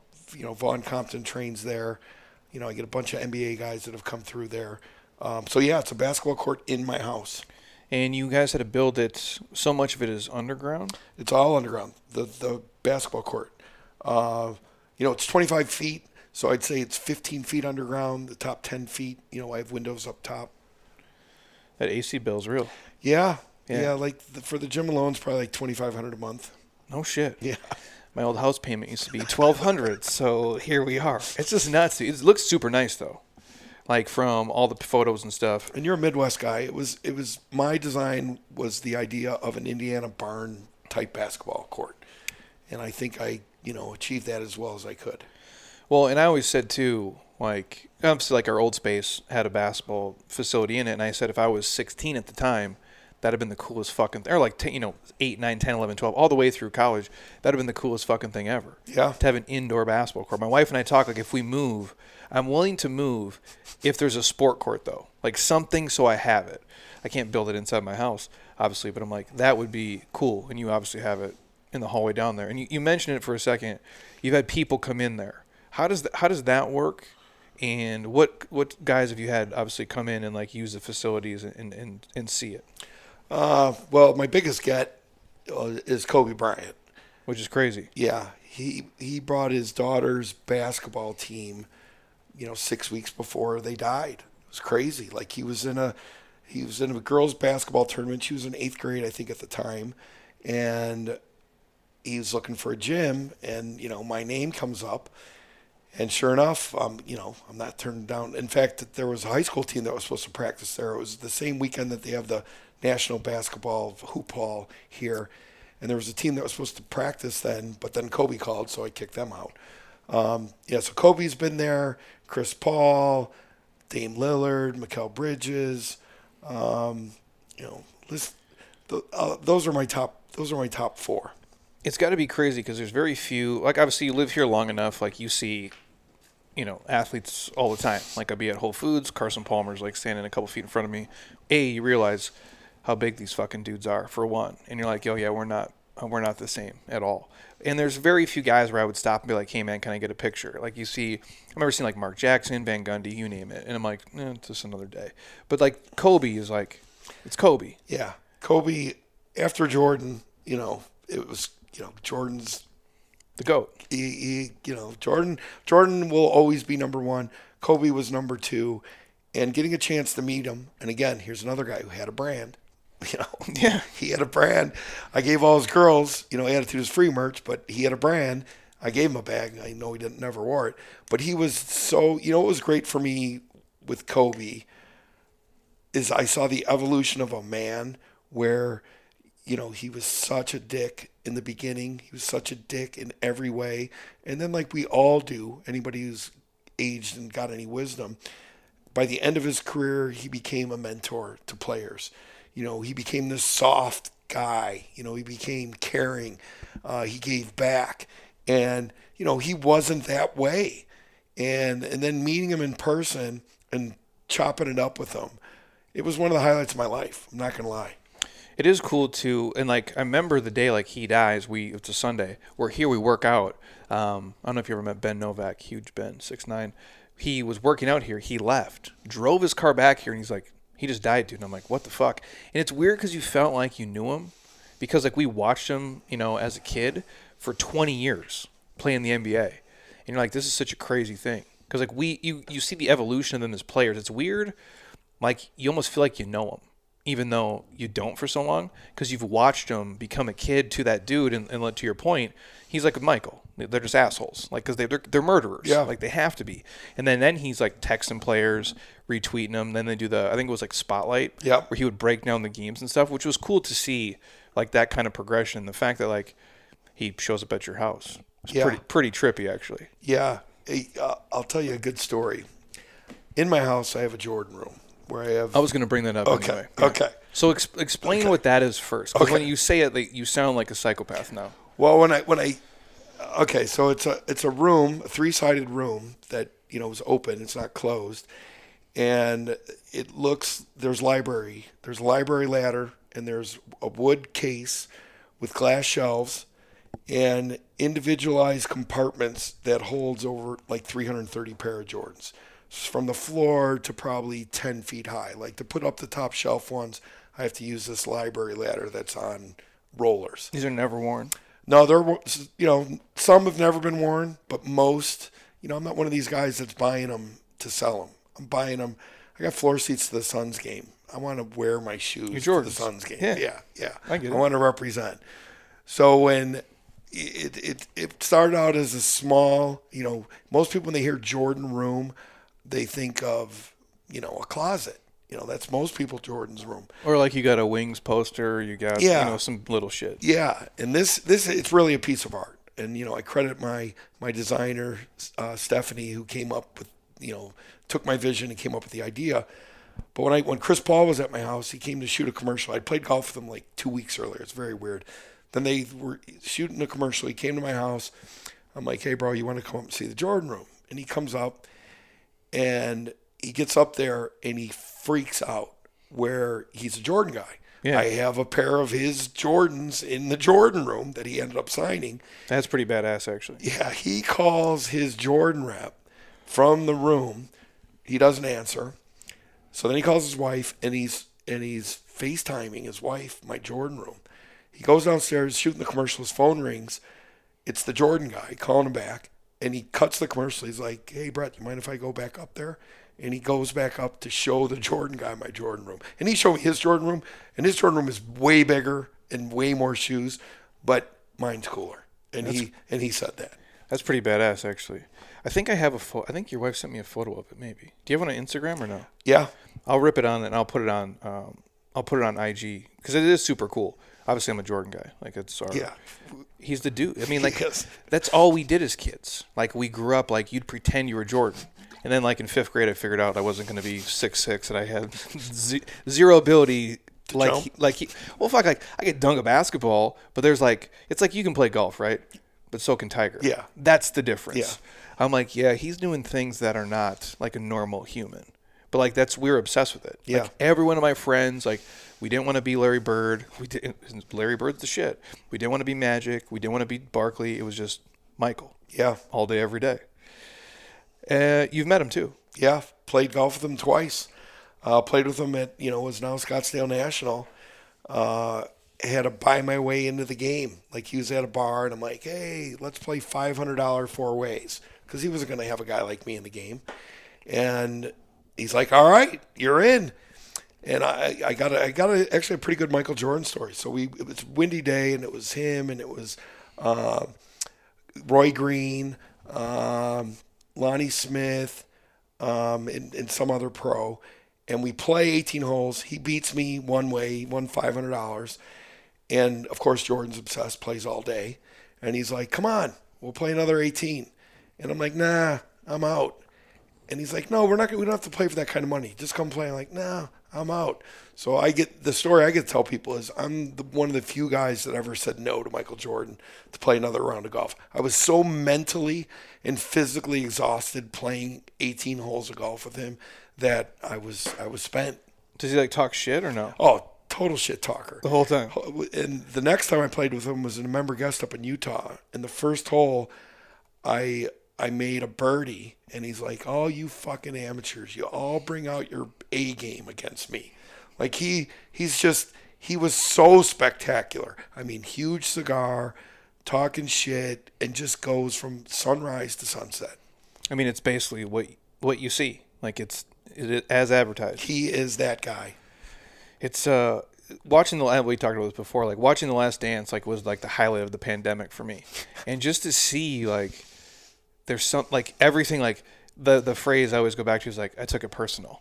Like he takes fucking everything. He makes up shit. Though. Yes. I forget maybe it was like he was a rookie or something, and I forget the dude like lit him up for like 20 points in the first half, and then he tells the story on there like he was talking shit to me whatever. Then like later on they're like well that actually never happened. He just like he fabricates the whole thing to create these scenarios where someone has like slighted him, so he can just get pissed off and like just murder him. Yeah, the thing about him, where we were talking about Kobe, like he humbled himself late in life. Michael never humbled himself. Like listening to his Hall of Fame speech, as a Jordan guy, as a guy who had season tickets for his whole career, who has a Jordan room, that did not sit well with me. The way he had to bring everybody up that slighted him. That would have been the time, but I'm not Michael Jordan, so I don't know what it feels like to be Michael Jordan. That would have been the time to show some humility, but he didn't. He just can't. It's like he can't turn it off. No. It's like this infection you have, and it just keeps. Dude, you're old now. It's like fucking just chill. You're kind of fat too, bro. But he can't, man. It's. I did see a thing. I think it was like a video. They say he's like taking up fishing now. Of course. Because he just has to like. Because it kind of forces him to chill. Because you can't really like. You're just fishing. Like what the fuck are you gonna do? Like either it bites the line or not. Because golf, he's still such a psychopath. And like everything, ping pong, you name it. I'm like, it's. I remember watching that speech too, and I'm like, yeah, he just like. This is who he is. Yeah. Through and through. Which, I mean, I appreciate it for... Yeah. Well, when you're the greatest of all time, you get to write your own rules. I agree there. I'll ask this since it's obviously a health podcast. 58, you're super fit these days. What? When did you start taking fitness and stuff serious? Did you do it your whole career? Or was there a time where you're like, you know what? I'm not as healthy as I want to be. Let's spend the time, keeping my body in check. Or when was the shift? Well, I've always... worked out since graduating college. Yeah. First you did it because you wanted to meet girls at the gym. 100%. And then I was kind of genetically gifted where I can get semi jacked for a regular dude. Yeah. So I got into lifting and did like half triathlon stuff like that. Always have worked out. Always played sports. But to be honest, my life took I told you 7 years ago, I kind of left my business. At about the same time, I developed a major drinking problem. When you stopped working? It's pretty coincidental. There was like a factor of things. My wife became pregnant with number 2, and I'm 50 years old. I pretty much completely stepped away from the company. Our company, and I got introduced to whiskey. So those 3 things kind of happened at the same time. And, if people are familiar, alcoholism is a progressive disease. My mom died at 69 from alcoholism. Her sister died from it at 42. I never thought I was an alcoholic. Nobody ever wants to be an alcoholic. And, I've never been arrested, never had a DUI. I never had domestic violence, any of those things. But once I got turned on to whiskey, it was a faucet I couldn't turn off. Going to the doctor and them saying, okay, your liver counts are 3 times what they used to be. But you know what's weird about the doctor? The doctor who doesn't say, hey, quit drinking or you have a problem. They're like, oh, I've seen people with worse. So, well, it's fucking America, dude. There's always people who are worse. I mean, but there was, so I'm thinking, oh, it's not that bad. No sense of urgency. Yeah, no sense of urgency. I'll work out harder. I'll eat less carbs. So I tried quitting on my own, very, very unsuccessfully. Like how much would you drink in a day? Every day? By the end, no, it was... I couldn't understand people who drank in the morning. Couldn't understand people that came home at night and drank. All through my business career, I didn't come home and drink. My master was chasing money until it wasn't. And then my master eventually became alcohol. Yeah, I would drink in the morning. Like when you wake up? Sometimes. Oh, shit. Yeah. What's the whiskey? Just whatever. This is a plug for Tullamore Dew. It's an Irish whiskey. Yeah, I know what it is. That's $25 a fifth.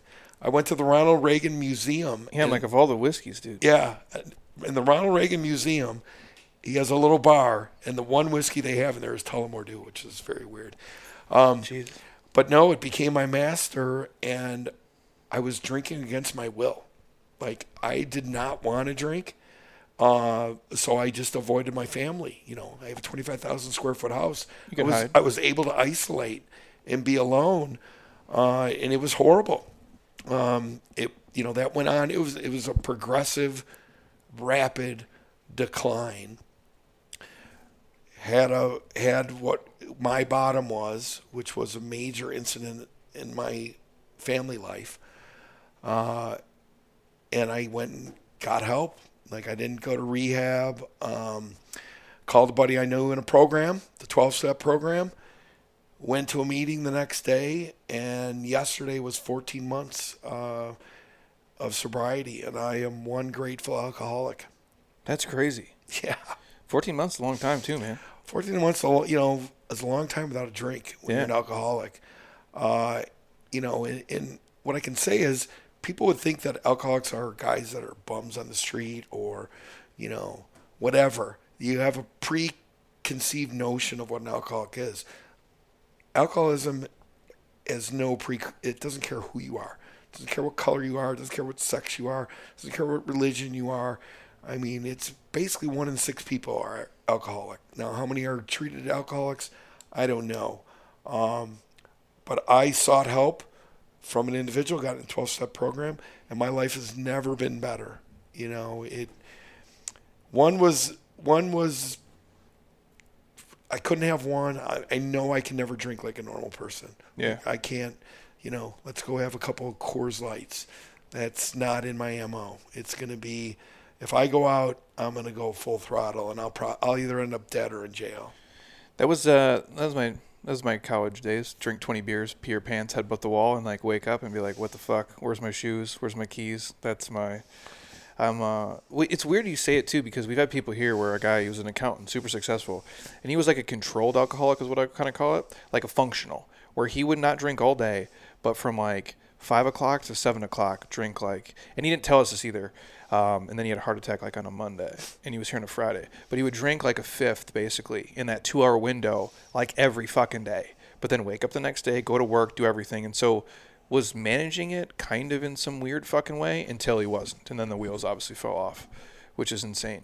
And look at my business career. I was always an alcoholic. It just took for me to have time, opportunity, excuse, drink whiskey, that then, and I was still managing it then. It wasn't like I was completely removed from my business, but I removed myself from the world, kind of. And there's no such thing as a functioning alcoholic. I mean, you're an alcoholic. You're just managing You might be able to function, but it's eventually the bill is going to come. All this money they're printing, it's that bill's coming due, and any alcoholic who's drinking, and what you're saying about him was similar to me. Once I found whiskey, I was able to get drunk in 5 minutes. Drinking beer, it takes a long time. Like, you drink 20 beers, you didn't drink 20 beers in an hour. No, it takes like 6-7 hours. Yeah. So that's kind of what happened. That's my experience. And it wasn't until you quit working at that pace that it became like this transparent problem? Well, looking back on my history, I never drank alone. I never drank in the morning. I thought people who came, I'd see people come home from work, and I used to have beer in my fridge, and it could go a month. Now, I was an event drinker. You get me in a Suns game, and you're Dragan Bender, and I abuse you because I'm hammered. And I got a letter from the Bulls in 1988 telling me that if I didn't calm down, I was going to lose my season tickets. Oh, no shit. Yeah, that's the kind of drinker I was. Oh, yeah. But it was an event thing, and I was always chasing money. And then I had my wife and my first kid where, I didn't go down that path until I did. And then once I did, it was a disaster. So it's like an addictive personality kind of. Yeah. Well, that's definitely the case. Yeah, you just transferred it from this money. Successful business to booze. To booze. And so you go through the whole 12-step program. Obviously, like, you've been able to maintain it for 14 months, which is pretty badass. Do you then like turn that into fitness in some way, or like your workouts, or you're just like, you always were just kind of working out? Yeah, I work out better now. You know. Well, yeah, you're not shit faced. Yeah, imagine so. I'm not hungover. I do more with a purpose. You know, me playing pickleball. You know, I could never be counted on. You know, I play golf 5 days a week, and I'm working on my game. Where it was like, okay, I'll show up to golf, maybe, maybe not. That was everything in my life. Now, you take drinking out of your equation, that you got a lot of time that you need to fill up. And I've been able to fill it up. You know, I fill it up going to meetings. I go to it. I fill it up helping other alcoholics, passing the message. But I filled it with I fill it with fitness and taking care of myself, and honestly, being a good human being. And how hard was it, like, when you, and it's for, I think, obviously it's tough for everybody. We've had people on here to share similar stuff where they actually are going to reach out for help and go somewhere. Like, how tough is that? And then how tough is the process going through it to go from like, hey, I'm waking up drinking whiskey straight to now I'm not going to do it at all? Is the beginning like rough? I was so scared shitless. Like, I didn't know what was going to happen in my family life. I knew I was an alcoholic. I had all the evidence I needed. It was right there in front of me. And I told you, I'm a black and white guy. I didn't yield to my innermost self until the morning after the night of, as we call it. The night of is the night I blew my life up. Yeah. And I called the one guy I knew in a program, and I'm like, hey, bro. He talked to me like a year earlier, and I'm like, oh, I could do this on my own. I'll work out more. Quit drinking. I quit, and then I didn't. And nobody even knew that I was drinking, and that was at full throttle. So you just kind of like hide it. Yeah. And my family didn't like me, so they weren't around me, so they didn't give a shit. It was pretty easy to hide it. So I went in, and this is right in the pandemic, right? So he's like, oh, I'm doing Zoom meetings. I'm like, listen, bro, I need to go to an in-person meeting. So we found one, walked in there. I felt somewhat humiliated, but who am I? I'm no big shot. Nobody gives a fuck. And it was the most rewarding experience. My first 90 days, I probably went to 140 meetings. No shit. Yeah. Like I went. Well, that's your personality. Your personality type. Yeah, I went full in, and I could never not be full in. Like if I go a couple days without going to a meeting, I start getting a little off. And going to meetings is not about not drinking for me anymore. It's more about being a good human being. Yeah. That they teach you the way to live life on life's terms, where before I was always living life on my terms. Yeah. And, that's changed. And now you can, obviously, you talk to the other people when, I'm sure, like, new people show up, or you can kind of pour into them, or you can help those guys too, which is kind of cool. That's the most important part of the whole program. Yeah. I got to give what was freely given to me. And, that's what keeps us sober, is like talking to another alcoholic. And I wonder too, like, obviously, I'm sure the last 2 years of pandemic has not helped people in that regard, which is crazy. And again, I understand the kind of fucked up, a logic behind it, where you close down gyms and you'll close down all these facilities. And I get it for early on and shit, but yet you always would keep liquor stores open because you're too worried about people like going through withdrawal. Yeah. And having some real fucking crazy problems. Because that's where we're at kind of as a nation, I guess, to see that go on. How about going to restaurants during the pandemic? You could pull up and they'd make you a cocktail. Like Lou Malnati's. You could order booze to go during the pandemic. I didn't know this. A buddy of mine in the program has a girlfriend who drinks, and she's at his apartment, and you can order booze online. Like, people deliver booze online. I didn't know that. No shit. Yeah, that's happened since I've gotten sober. But, like, she ordered a bottle of wine at, like, 10 o'clock at night. They live in, like, Fashion Square or whatever. But I didn't, alcoholism is blown up. Alcohol sales have, if I was smart at the start of the pandemic, I would have invested in alcohol stocks. They've killed it. Yeah, we got a dude, he, like the Trevor's, like those, like, liquor stores, kind of like bar. There's a couple of them, he owns them in the Valley, and he crushes it. Because I'm like, oh, it's fucking booze, dude. It's booze. Yeah, it's like stealing. Yeah. It's weird. And again, to make it even more accessible, easier, that's, it's just, I imagine the last 2 years have been rough for everybody, and the dependency on that. Like if you like go around neighborhoods sometimes, like we live in Scottsdale, and so now all the shit's in front of people's houses. It used to be in the back alleys, like Arcadia area, Old Town where we live, and it's like you go by someone's recyclables, and it's like a college fucking party was there, and I'm like, well, there's no college kids who live here. No. Which is kind of gnarly to see. No, AJ's up in North Scottsdale. Oh yeah. They have baskets now with little bottles of like Knob Creek.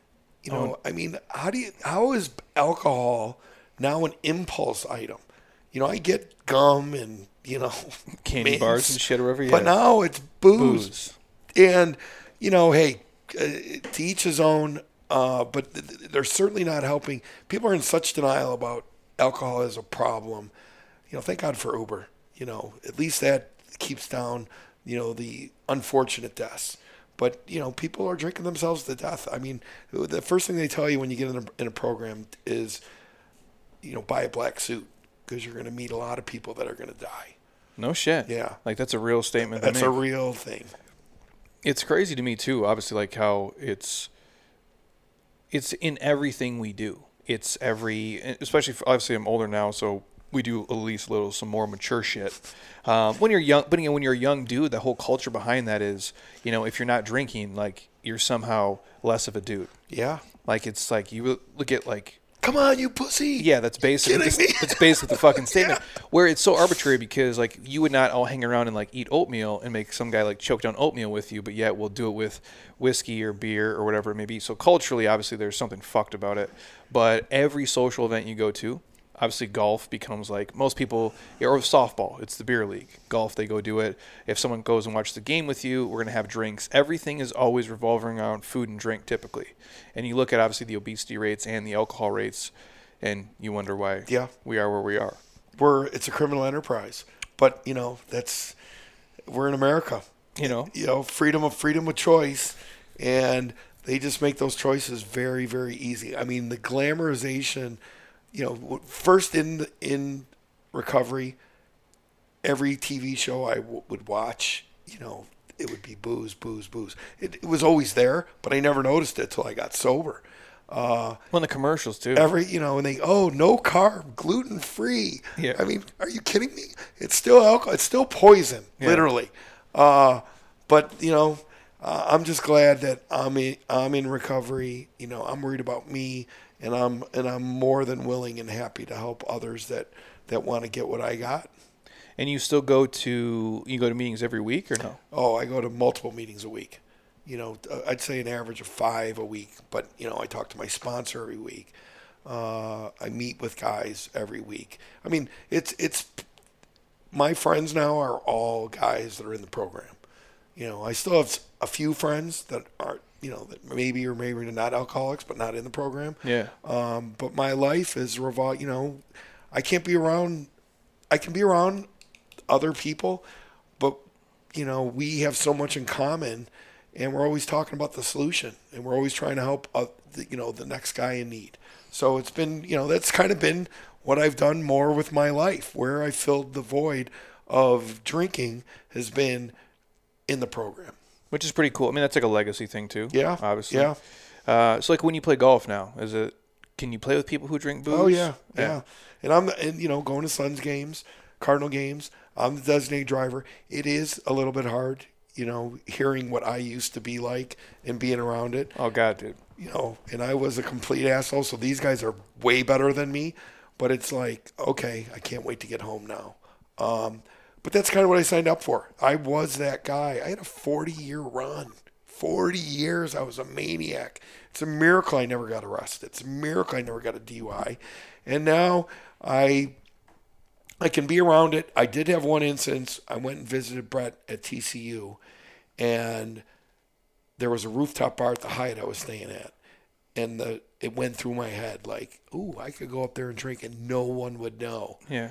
And luckily I didn't. Call my sponsor, went to a meeting in the middle of bumblefuck Fort Worth. So that's the only time I've had the urge, but didn't. Otherwise, it hasn't popped up. Because like you can sell yourself in the moment on like, it's just one time, and that's how the slippery slope starts. You're selling your soul, man. And I'm not a guy that's going to be able to lie about it. And, you know, like there's some programs where guys don't drink but smoke weed. You know, I don't consider that sober. I mean, I wouldn't be able to consider that sober. I have to give up all mind-altering substances. Yeah, and the point of you making about saying, because when you do the sober driving now, I've typically when we're in groups of people, I'm like the only dude who's like not drinking, or maybe I had a beer or something, if that was the case. And as the day or night progresses, people get like I'll look at my wife and I'm like, we need to go, because we hang around with some people who are very intelligent, and they're sounding like the dumbest fucking humans of all time. And I'm like, I can't listen to this horse shit right now. I'm like, it's 10 o'clock. I'm like, I should be sleeping. I'm like, we need to leave. But it is when you're not in it, you really get to see the regression of humans and what we turn into. And that's like, I've had some good mentors obviously doing this, and like if your name is on the building, you typically can't be a fuckface or no one's going to show up. And so what he would say to me is like, you know, the person you are, that's who people remember all the time. So I never wanted to be the person where I'm saying things and doing things where that's the picture they're painting of me. Because when my business is always my name and me, I'm like, that's what you're buying. So if I'm the guy who's had, you know, 22 beers and I know that, and I'm peeing my pants and I'm a grown ass adult, like it's not a good look anymore. But you do see how fast that regression happens for people. Oh, especially when you're sober. It's a good reminder for me, because I was way worse. Like I was, and I'm thinking I'm pulling it off. Yeah. You know, like, bro, I was like, oh, I wasn't that bad. No, I was. Because now you can think about it and be like, oh, a couple people, you know, I had to make amends with people. I had to tell people. Was that step 9? I think. I don't want to talk about which program I'm in, but yeah, there is parts where you have to tell people, and no one was shocked, you know, and quite a few are like, yeah, no shit, you're an alcoholic.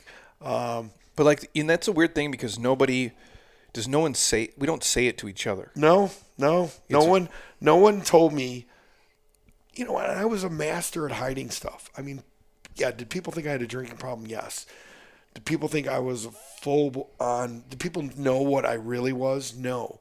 So, you know, this program is all about being honest. You got to be, you know, very honest with yourself. Yeah. So once I was honest with me, you know, hey, now can people put the dots together and be like, oh, yeah. But really, dude, you know how it is. Most people only give a shit about themselves.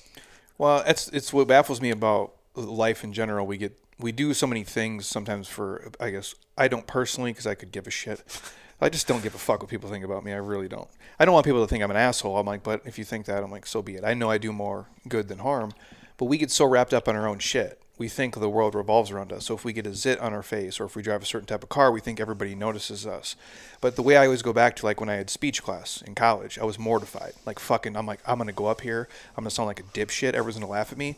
And then I'm probably 20 years old at the time. And I sat there and I go, I'm not listening to a fucking word anybody else is saying. So why is anyone going to give a shit about what I'm talking about? And they're not. And that's when I realized it at a young age. But so many people go through life where they think everyone's going to notice. And especially now. I mean, this whole Instagram, oh, dude, getting likes, and I follow 5 people on Instagram. You know, I'm not in that business. I only have it for, you know, attitude is free. Yeah. But I couldn't imagine growing up. I couldn't imagine being in my teens and 20s and having to worry about that. I mean, I'm glad I don't. You know, my kids do, but it is, you know, look. Take care of your own business would be, I think, what you say and what I say, and really nobody gives a shit what you're doing. No, well, we're all too busy and too inundated with everything. And again, obviously, like we didn't grow up with it, and I obviously have young kids out that work with me and for me, and they put so much value on the numbers of those things, where this is real life to me. That in it, and it's weird, because you get in this space now, like let's say like I live in, more people are going to listen to me talk today or watch me on Instagram than I'll ever meet in real life, which is fucking weird. So is that more real, or is this more real? But this will always be the real world to me, where I don't know 500,000 people, which is who watches our Instagram shit. I don't know the hundreds of thousands of people who will listen to this. I go, I know you, I know my wife, I know these people, but that's the world I live in. Some of the younger folks, the internet has become their reality, where a filter is their makeup. The likes they get or comments, that's they're driving confidence from that, or some kind of self-worth from that, which is It's a dangerous place to be in for sure. It's scary. It's scary. Having 2 kids. My oldest son has dealt with, confidence. Was he 18, 19? 19. He's gone through some highs and lows, and here and again, it doesn't discriminate. It's kind of like alcoholism. This world, I can't put myself in his shoes because I was never in his shoes. No. So it's hard. And then being in a program, I'm not allowed to control people, places, or situations. If I do that, I'm probably going to end up drinking. So I have to let go, kind of. So it's kind of a weird dynamic that I have. To my kid's credit, he keeps grinding it out and he's carving his own path. And he'll come out on the right side. I do think it's just addiction in general. I think that when you look at social media behavior, like how addictive it is, when you go anywhere, and I don't know, obviously, if you could look at people's screen time and the patterns of what it would be and the dopamine hits they get. If you watch like The Social Dilemma, which is a great documentary, yeah, I think saw that. It's shit's real. Yeah, where people are addicted. Yeah, like this is the thing, and I'm like, they're living on it, and I call it posting and running away. I post and I run away. And then we come back and I spend an hour usually per day going through DMs and replying to comments. But I can't go down rabbit holes and look at stuff on there. And people who call me a fuckface or whatever it is, like, that's fine, dude. Like, it's fine. Yeah. But some people take that to heart. Yeah. And it's a weird thing. And I do think there'll come a time where there's almost like a program for that, where people are addicted to social. Oh, definitely. Because it only goes deeper. It's only going to get worse. I mean, it's too personal, and there is no personal.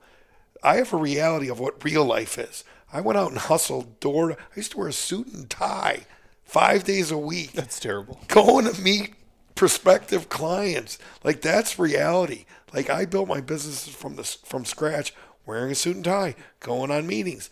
Now, I mean, some of these guys that have made a shit ton of money have never gotten further than their desk. So that is not reality. I mean, eventually you're going to have to deal with the public. You're going to have to deal with I would think, in some way, shape, or form, you're going to have to deal with humans. At least that's the life I live in. I'll always hold on to that. Like, I'm thankful for these tools, and I say this, and people will be like, you say this every fucking episode. I'm thankful for the tools. Like, it's provided me a life financially that I would never have, trading time for money, or it wouldn't be scalable enough. But with that, there's a prison. You kind of live inside of it too. And it's weird because technology is a one-way street. And with VR and all the weird things that will happen, I'm like, hopefully I'm in a different place where I don't have to participate in a lot of it. But I do think there's an addiction piece to it that's probably will rival alcohol at some point. I mean, it is that crazy for people because their perception of reality becomes just so skewed. And then you're living in this digital world that isn't real, yet it's taking over. It's like you're in the Matrix. And the reality isn't the reality. Every person I've ever met that I've seen on Instagram is not the same fucking person. No, a lot of times, yeah. I mean, I'm just telling you. I'm like, man, you're good looking on Instagram, and man, you're average on real life. Well, we curate what we want people to see, right? I don't know how it works. I mean, seriously, I don't. My kids, or Brett and his girlfriend, got me to download TikTok when we were in Cabo. Oh God! And I spent an hour on that, and I'm like, I don't get it. Why is this good? Done. I say the same thing, man. It all baffles me. Yeah. I'll do this. I'll get you out of here. Your fitness routine now. What do you do weekly? I hike. That's my big thing. I have a third of a mile trail around my house, and we have 3 labs. Oh, nice. So we walk the dogs, or I have a curved treadmill, which is the greatest fitness piece ever invented, in my opinion. Yeah. I have a little gym, universal machine, dumbbells, pickleball, and golf. So it's 2 days of lift. What's great now is that my pool's heated, so I had my first day this week of swim a quarter mile. I'll get up to like 3/4 of a mile. That's and legit. For me, that is the ultimate old man, not hurt myself workout. Well, especially because you're fit, dude. So you have enough muscle on you where swimming is a pain in the ass. I sink. I am not buoyant. I have to put the thing between my legs, so I just use my upper body. Oh, yeah. Otherwise, I just fall down. You float. Yeah. Yeah, that's I get that. And then how do you eat these days? Low, it's funny. It's like rehab is now called treatment, and Atkins is now called keto. Yeah. It's like it's a softer version. It's the same thing. So I've been on Atkins, which I'll call it, for over 25 years. I mean, not every day of my life, but Like lower carbohydrate. Yeah, low carbohydrate is my go-to. And when I quit the booze, I gained a little weight because I became a sugar addict for a short period of time. Like, okay, I'm not drinking, so I replaced it with sugar. Like, what was your go-to? Rocky Road ice cream, something like that. That's my favorite. Yeah. So that it lasted that was within the first 90 days. When I travel, I'll eat like a real person. Yeah. But when I'm at home, it's like less than 30 grams of carbs a day. No shit. Yeah, every day. That's because your wife brought me whatever kind of jam you use. Oh yeah, with chia seeds. Jam. Yeah. It's actually, I mean, I love strawberry jam, like the real shit. It's just hard because it's a sugar bomb, basically. Yeah. And not that that's a problem, but it's hard to control it. So if I want to eat a lot of it, it's like, well, fuck, I just ate 40 grams of sugar. Goddamn. It's not bad. No. And I eat chia seeds every day anyway, so I'm a fan of it. So when she brought it, it was good. And she was like, yeah, he eats this all the time. So I was just curious. What do you eat, a couple times a day or what? I try to do the 16-8, but I'm struggling with sleep.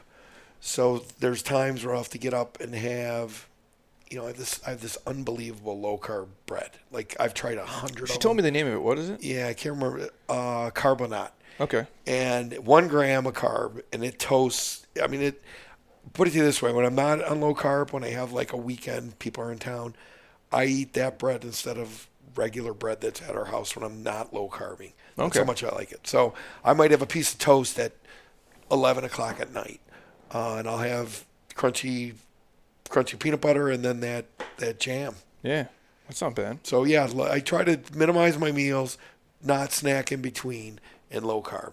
And like what is like proteins? Chicken, fish, steak. A lot of, I'm going to be honest here, a lot of steak. Me too. What kind? Sausage. I like ribeye. Yeah. New York strip. But I love the pig. Yeah. Yeah, I love like cheddar, jalapeno sausage. I like Italian sausage. No shit. I like bacon. Yeah. Sprouts does a pretty good. The chicken sausage they make is pretty legit. I don't like it. It's I've been doing that because I'm like, because I can eat a pound of meat in like 2 seconds. Yeah. Well, your business is your body. Yeah. So Well, and you take your clothes off for money. You can't look like a bag of shit. Yeah, So there's that. yeah. So but let me, you grew up in Winona, Minnesota. Yeah. If it was your choice, would you eat an Italian sausage Oh, bro. or would you eat a chicken sausage? That's not like I can't even imagine. Like if my grandpa was still alive, he'd be like, "What the fuck is this?" Yeah. Dude? You know? Yeah. Like I can't remember, dude. I don't even know if like, and not that you don't eat vegetables, but it's basically just like meat and potatoes. Like if Yeah. there's green shit, it's rare. Yeah. Yeah, it's the Midwest, dude. It's just different. You know what I miss from our old neighborhood the most? Taco John's. You know what? I had a buddy. He lives. I think he's in Red Wing now. Maybe that's a close. Yeah, Red Wing, the shoes. Yeah, but 6-pack and a pound. Taco John's. You get the Tato Olays. Yeah. You get the tacos. Yeah. Yeah.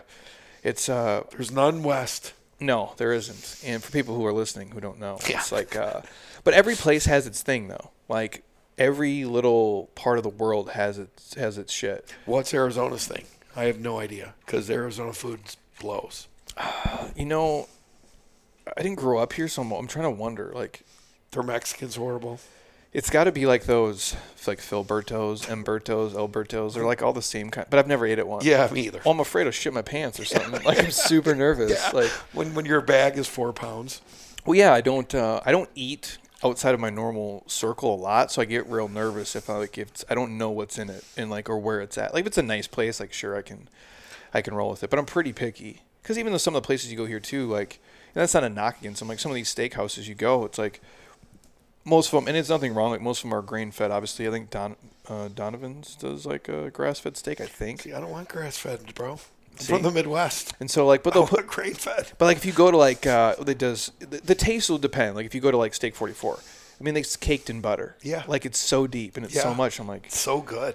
this is it. But then I won't just eat a steak though, because it's like, well, am I gonna go there and eat asparagus? Well, fuck that. I'm like No. eat asparagus every day. I'm like, give me the potatoes, give me this. I'm like, I just ate 6,000 calories in 2 minutes.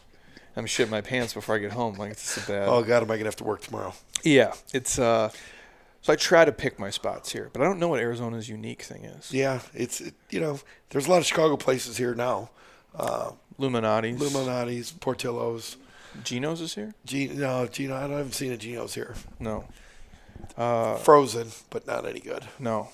It's. I remember that when I first moved here, because we grew up so close to Chicago, you would get Illuminati shipped to your house. Yeah. They would dry. Yeah. It's not the same though. No. It's kind of like soggy. Now they're here. Yeah. It's so thick though. Yeah. God, I'm not. They have like low carb. How about this? I go to Illuminati's in the original one in Arizona, Central and Camelback, and I used to order pizza and take the tops off. That's how I would eat it. I've been doing that for a long time, and I'm telling the waitress, I'm like, yeah, I want easy sauce and pull the tops off. She's like, oh, we have a low carb option, and they actually have Illuminati's where it's just the sausage, cheese, and tomato sauce in a pie. No shit. Yeah. That's actually a genius idea. Yeah. Like there can't be that many people that order it though. I've ordered it plenty. But you for sure. Yeah, it's actually on the menu. Yeah, because if you go there, most time you're just like, "Fuck it, dude. I'm gonna get sick." Get deep dish and a side of thin crust. Yeah. You take any supplements or no? Yeah. What do you take? Well, I'm on testosterone. Oh, you're 58. You know. Yeah, I should be. If you're not, you're a fool. I have this doctor where every 3 months I get my blood done. And the one supplement I've taken that I have blood proof that works for me is fish oil. Yeah. And I couldn't take fish oil for a long time because I'd burp. And then I found a burpless one that, it's like Amazon or whatever, and it's worked. Like I have proof. And, it was interesting. You were talking about the athletic greens earlier and the vitamin D. I had a cardiologist appointment this week, because I'm 58, and they said I could have a vitamin D deficiency. So that must be a common thing. It's I've had it here twice, and all the time I've lived here, and early on, like probably I'm not even 30 yet, I don't think, because I take vitamin D every single day. I use it 5,000 IUs typically, and what the physicians we've had on here and my own physician was like, about 75% of people in Arizona are deficient in vitamin D, because to get, I think, full exposure, you have to be in the sun at least 30 minutes every day, but everything like full front, back, arms, legs, the whole basically naked. Yeah, so who's that? Fucking, if you have a job, nobody. Yeah. I guess if you just sit on your ass all day and do nothing. But that's what was the odd thing. And again, it's almost like not even a vitamin, it's like a hormone regulator where it kind of fucks with everything in the system. And that's, if you look at COVID numbers too specifically, the people who are deficient typically have a different melanin in the skin. So if their skin is darker, they can't absorb the sunlight, like obviously as well. So they are more susceptible to it because the virus replicates and all this complex shit. But vitamin D is probably for most people like one of the most, and it's like the cheapest shit though. Yeah, I didn't have any idea. I mean, it might be in my, cups of supplements that I take, but she brought it up, and no, then you brought it up. I'm like, oh, I got to make sure and she did say it's very hard to absorb, through a capsule. Yeah, usually with, if we have some, I'll give you some to take. Usually the liquid, like they're either the gel caps, we have a liquid one, where they put it with the K2. So if it's D3 and K2, if they go together, the body absorbs it better. It just needs like an agent, like an item to get to the system.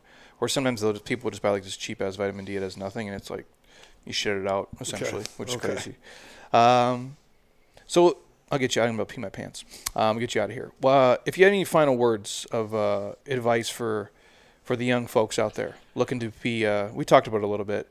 If it's become their own boss or start their own business, and they want to do what you do maybe, or they think they do. They want to make millions of dollars. They want to be the man.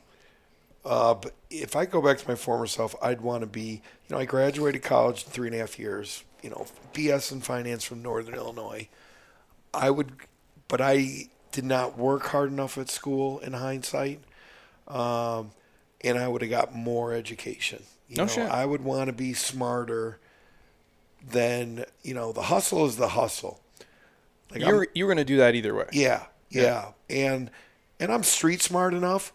I'm horrible at geography, and to this day it bugs me. Like countries in Europe and. Dude, if you give me a map, I could name you about 30 states, maybe. Yeah, that East Coast shit, I'm like, I don't know any of those. Like I really wish I would have learned more when it was, that was my job. And I would have got, my goal for my kid is that, like, he graduates college. I told him, if he ever wants to run the family business, he either has to get his MBA at a top 25 school, he's got to be a CPA, or he's got to get a law degree. That's real. Otherwise, he's got to go out on his own. I mean, I'm not handing him our business, but if he ever wants to be in line to maybe one day possibly run the business, you got to come in at least with one of those 3 credentials. And if my parents was they were going to pay for 4 years of college, you better be done because you're done. I'm not paying anymore. Yeah. If I had that opportunity, I'd want to have more education. And if you want to make money, you better be in the hustle business. You better be in the sales business and be on a commission basis as opposed to a salary, in my opinion. Because you really can't make enough. No. If you're good, you're going to get paid. I mean, you never fire a top sales guy, but you'll fire a top ops guy or a top human resources person or, the top janitor, whatever. Because at the end of the day, like every business really, you're selling shit. Yeah. Whether, like, we don't frame it that way here. I don't frame it as like I'm selling fitness. I don't think I should sell people on like you should eat healthier and exercise, whatever I go.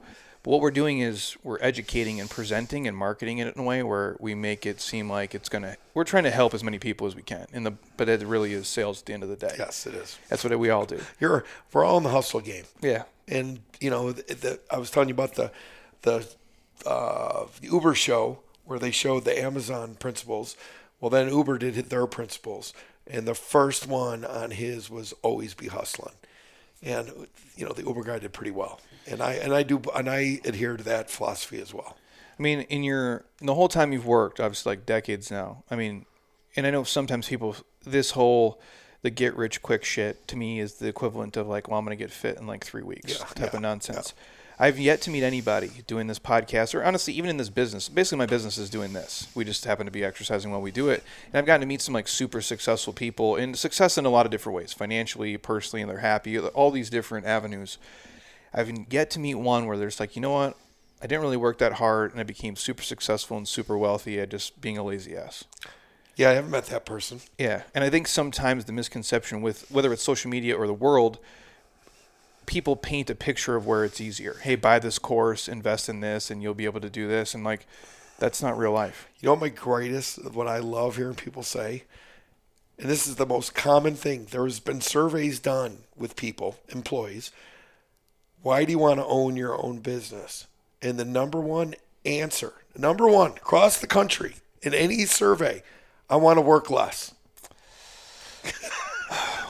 So how, this is what I always say to my business partner. Like in the beginning, he would be like, can you believe they did? And my response is, that's why they're employees. Of course they're that way. Of course they're going to disappoint you. Of course they're not going to do it the way we want to do it. That's why they're employees. Well, I hear people say that, or they'll be like, always the phrase is like, well, it'd be nice if I own my own business, or I'd like to do what you do. And I don't want to sound like an asshole when I say it, but I'm like, you don't want my life at all, especially what this is. This is a service business, and I've died for it for a long time to be this. And this isn't a money business. Like if you make a couple $1,000,000 in this business, like you're really ridiculously successful and it's great. I go, but when you're your own boss, all you did was quit a job working 40 hours a week for somebody else so you could work a fucking 100. Exactly. On your own. Exactly. Not so you could work less. No, way more. And never turn it off. And honestly, the first couple years, you're probably going to eat shit. Yeah. And make little to no money. Keep the lights on, maybe. Yeah. And you better love it. Yeah. To a level where people look at you like you're a psychopath. Yeah. No, but that is the perception. I mean, so giving advice to people, when their preconceived notion is, I want to own my own business so I can work less, you're never going to make it. You better stay in your job. Yeah. And I would say if you're to do it, if you enjoy it, like to me, again, similar to you, it's never the end game. Like to me, like the score is going to be what it's going to be. Yeah. I'm just going to play the first quarter, second quarter, and if I like it and I'm having fun, I'm probably going to be okay. And I have like certain metrics, like obviously it's a bit, as much as we help people, like it's got to make money or we can't fucking help anyone. I go, but I don't just sit and check the scoreboard every second, every day. And I didn't start this like to just make money. I'm like, I didn't want to hate the shit I was doing. So I'm like, if I enjoy it, and if I do it hard enough and long enough, I'm like, I'll probably be able to make it work. Yeah. And it's just, I wish that was, and I would tell that to anybody, just because I know a lot of people, they're in a job where they don't like it. I'm like, well, that's not a good reason to do your own shit. No, it really isn't. It's called a job for a reason. I didn't even know what staffing was when I started a staffing company. I like making money, So if you're in a job, get in a job that you can make money, and you'll find that you probably like your job more. So, if you're passionate about something and don't make money, great. But if you're gonna hate it anyhow, then you better make money at it. Or go find something else. I mean, for the first time in a long, long time, and being in the staffing business for over 3 decades, their employees have never had more leverage than they have right now, ever in my history. That doesn't mean you can fuck off your boss or tell them, I want a 50% raise, but you can work from home. You can, work less hours. I start people out with 4 weeks vacation. I never heard of such a thing. It was like 2 would be like the most. The most, dude. Yeah. When we started work, it'd be like you get a day a month. You work a month, we'll give you a day until you get to 10 days. And then you're going to have 10 days till you have 5 years. Now I start people day one with 4 weeks vacation. I mean, I have to have town hall meetings because I have to care about everyone's feelings. And I do. But back when I started, we didn't give a shit about anything. And there is no month off in this life. No. That doesn't exist. If you take a month off, you might come back and it might not be there. That's I joke all the time, especially if you don't like live and breathe it, right? Like especially my stuff, because like we run a small business. If I leave for a month, I love everybody here. They're great. The thing folds like a fucking lawn chair pretty quick. Like it collapses. Yes. And I'm like, that's what I would tell everyone. I go, so if you're looking for something where you can turn your brain off for a month, this is not for you. It's almost worse. When I was young in my career, it was worse when I traveled than when I was there. I was more of a psychopath because I couldn't see it. So I was micromanaging the fuck out of it. And we didn't have FaceTime back then. I couldn't do what they can do today. So it got to the point where I'm like, you know what? I'm just not going to travel. I'm just going to work. And that's what you give up. Yeah. To get here. Yeah. But it worked out. It did. This is good, man. This is all good shit. Where can these guys find you at? If they're going to stalk you. Well, my Instagram is at Brett S. Hart, BRETTSHARDT. Our brand, which we'd love to have you follow us. You don't even have to buy anything, but just check it out, is Attitude is Free. And if anyone's looking for a hustle, wants to be a recruiter, look up thebestclaims.com. Corporate offices in Phoenix. And those are legit jobs. Yeah. If you're willing to work. Yeah. 6-figure jobs for, regular dudes like me. And here you are. Yeah. Maybe one day if you guys work, you can have a 25,000 square foot house with a basketball court in it. It's fucking crazy, dude. I'll put some pictures up on the Instagram. People get a kick out of it. But I appreciate this, man. Yeah, thanks for having me. This is good stuff, dude. I'm going to put all his stuff in the show notes, you guys. You can check it out. Obviously Give Attitude is free to follow. I'll get the clothes rocking here, and I'll put it in some of my videos too, so you guys will be able to see it. If you guys got questions, obviously give him a follow. You can hit him up. Don't be a creep show. Be cool, as always. Again, if you guys got questions, all the sponsors in the show notes as well. You can check it out. If you guys want the greens packets, hit me up. Monica will shoot you one for free. My gift to you. I'll be back here either Sunday or next Friday, worst case scenario, depending on my schedule. So if you guys are on Spotify, drop it a 5-star. If you're on Apple Podcast, leave a comment, drop a 5-star. We'd appreciate it as always. And until next time, you guys, eat well, train hard, be nice to people. And please, you guys, keep doing shit you love with people you enjoy, because your life is too short not to. I'll talk to you soon. Peace.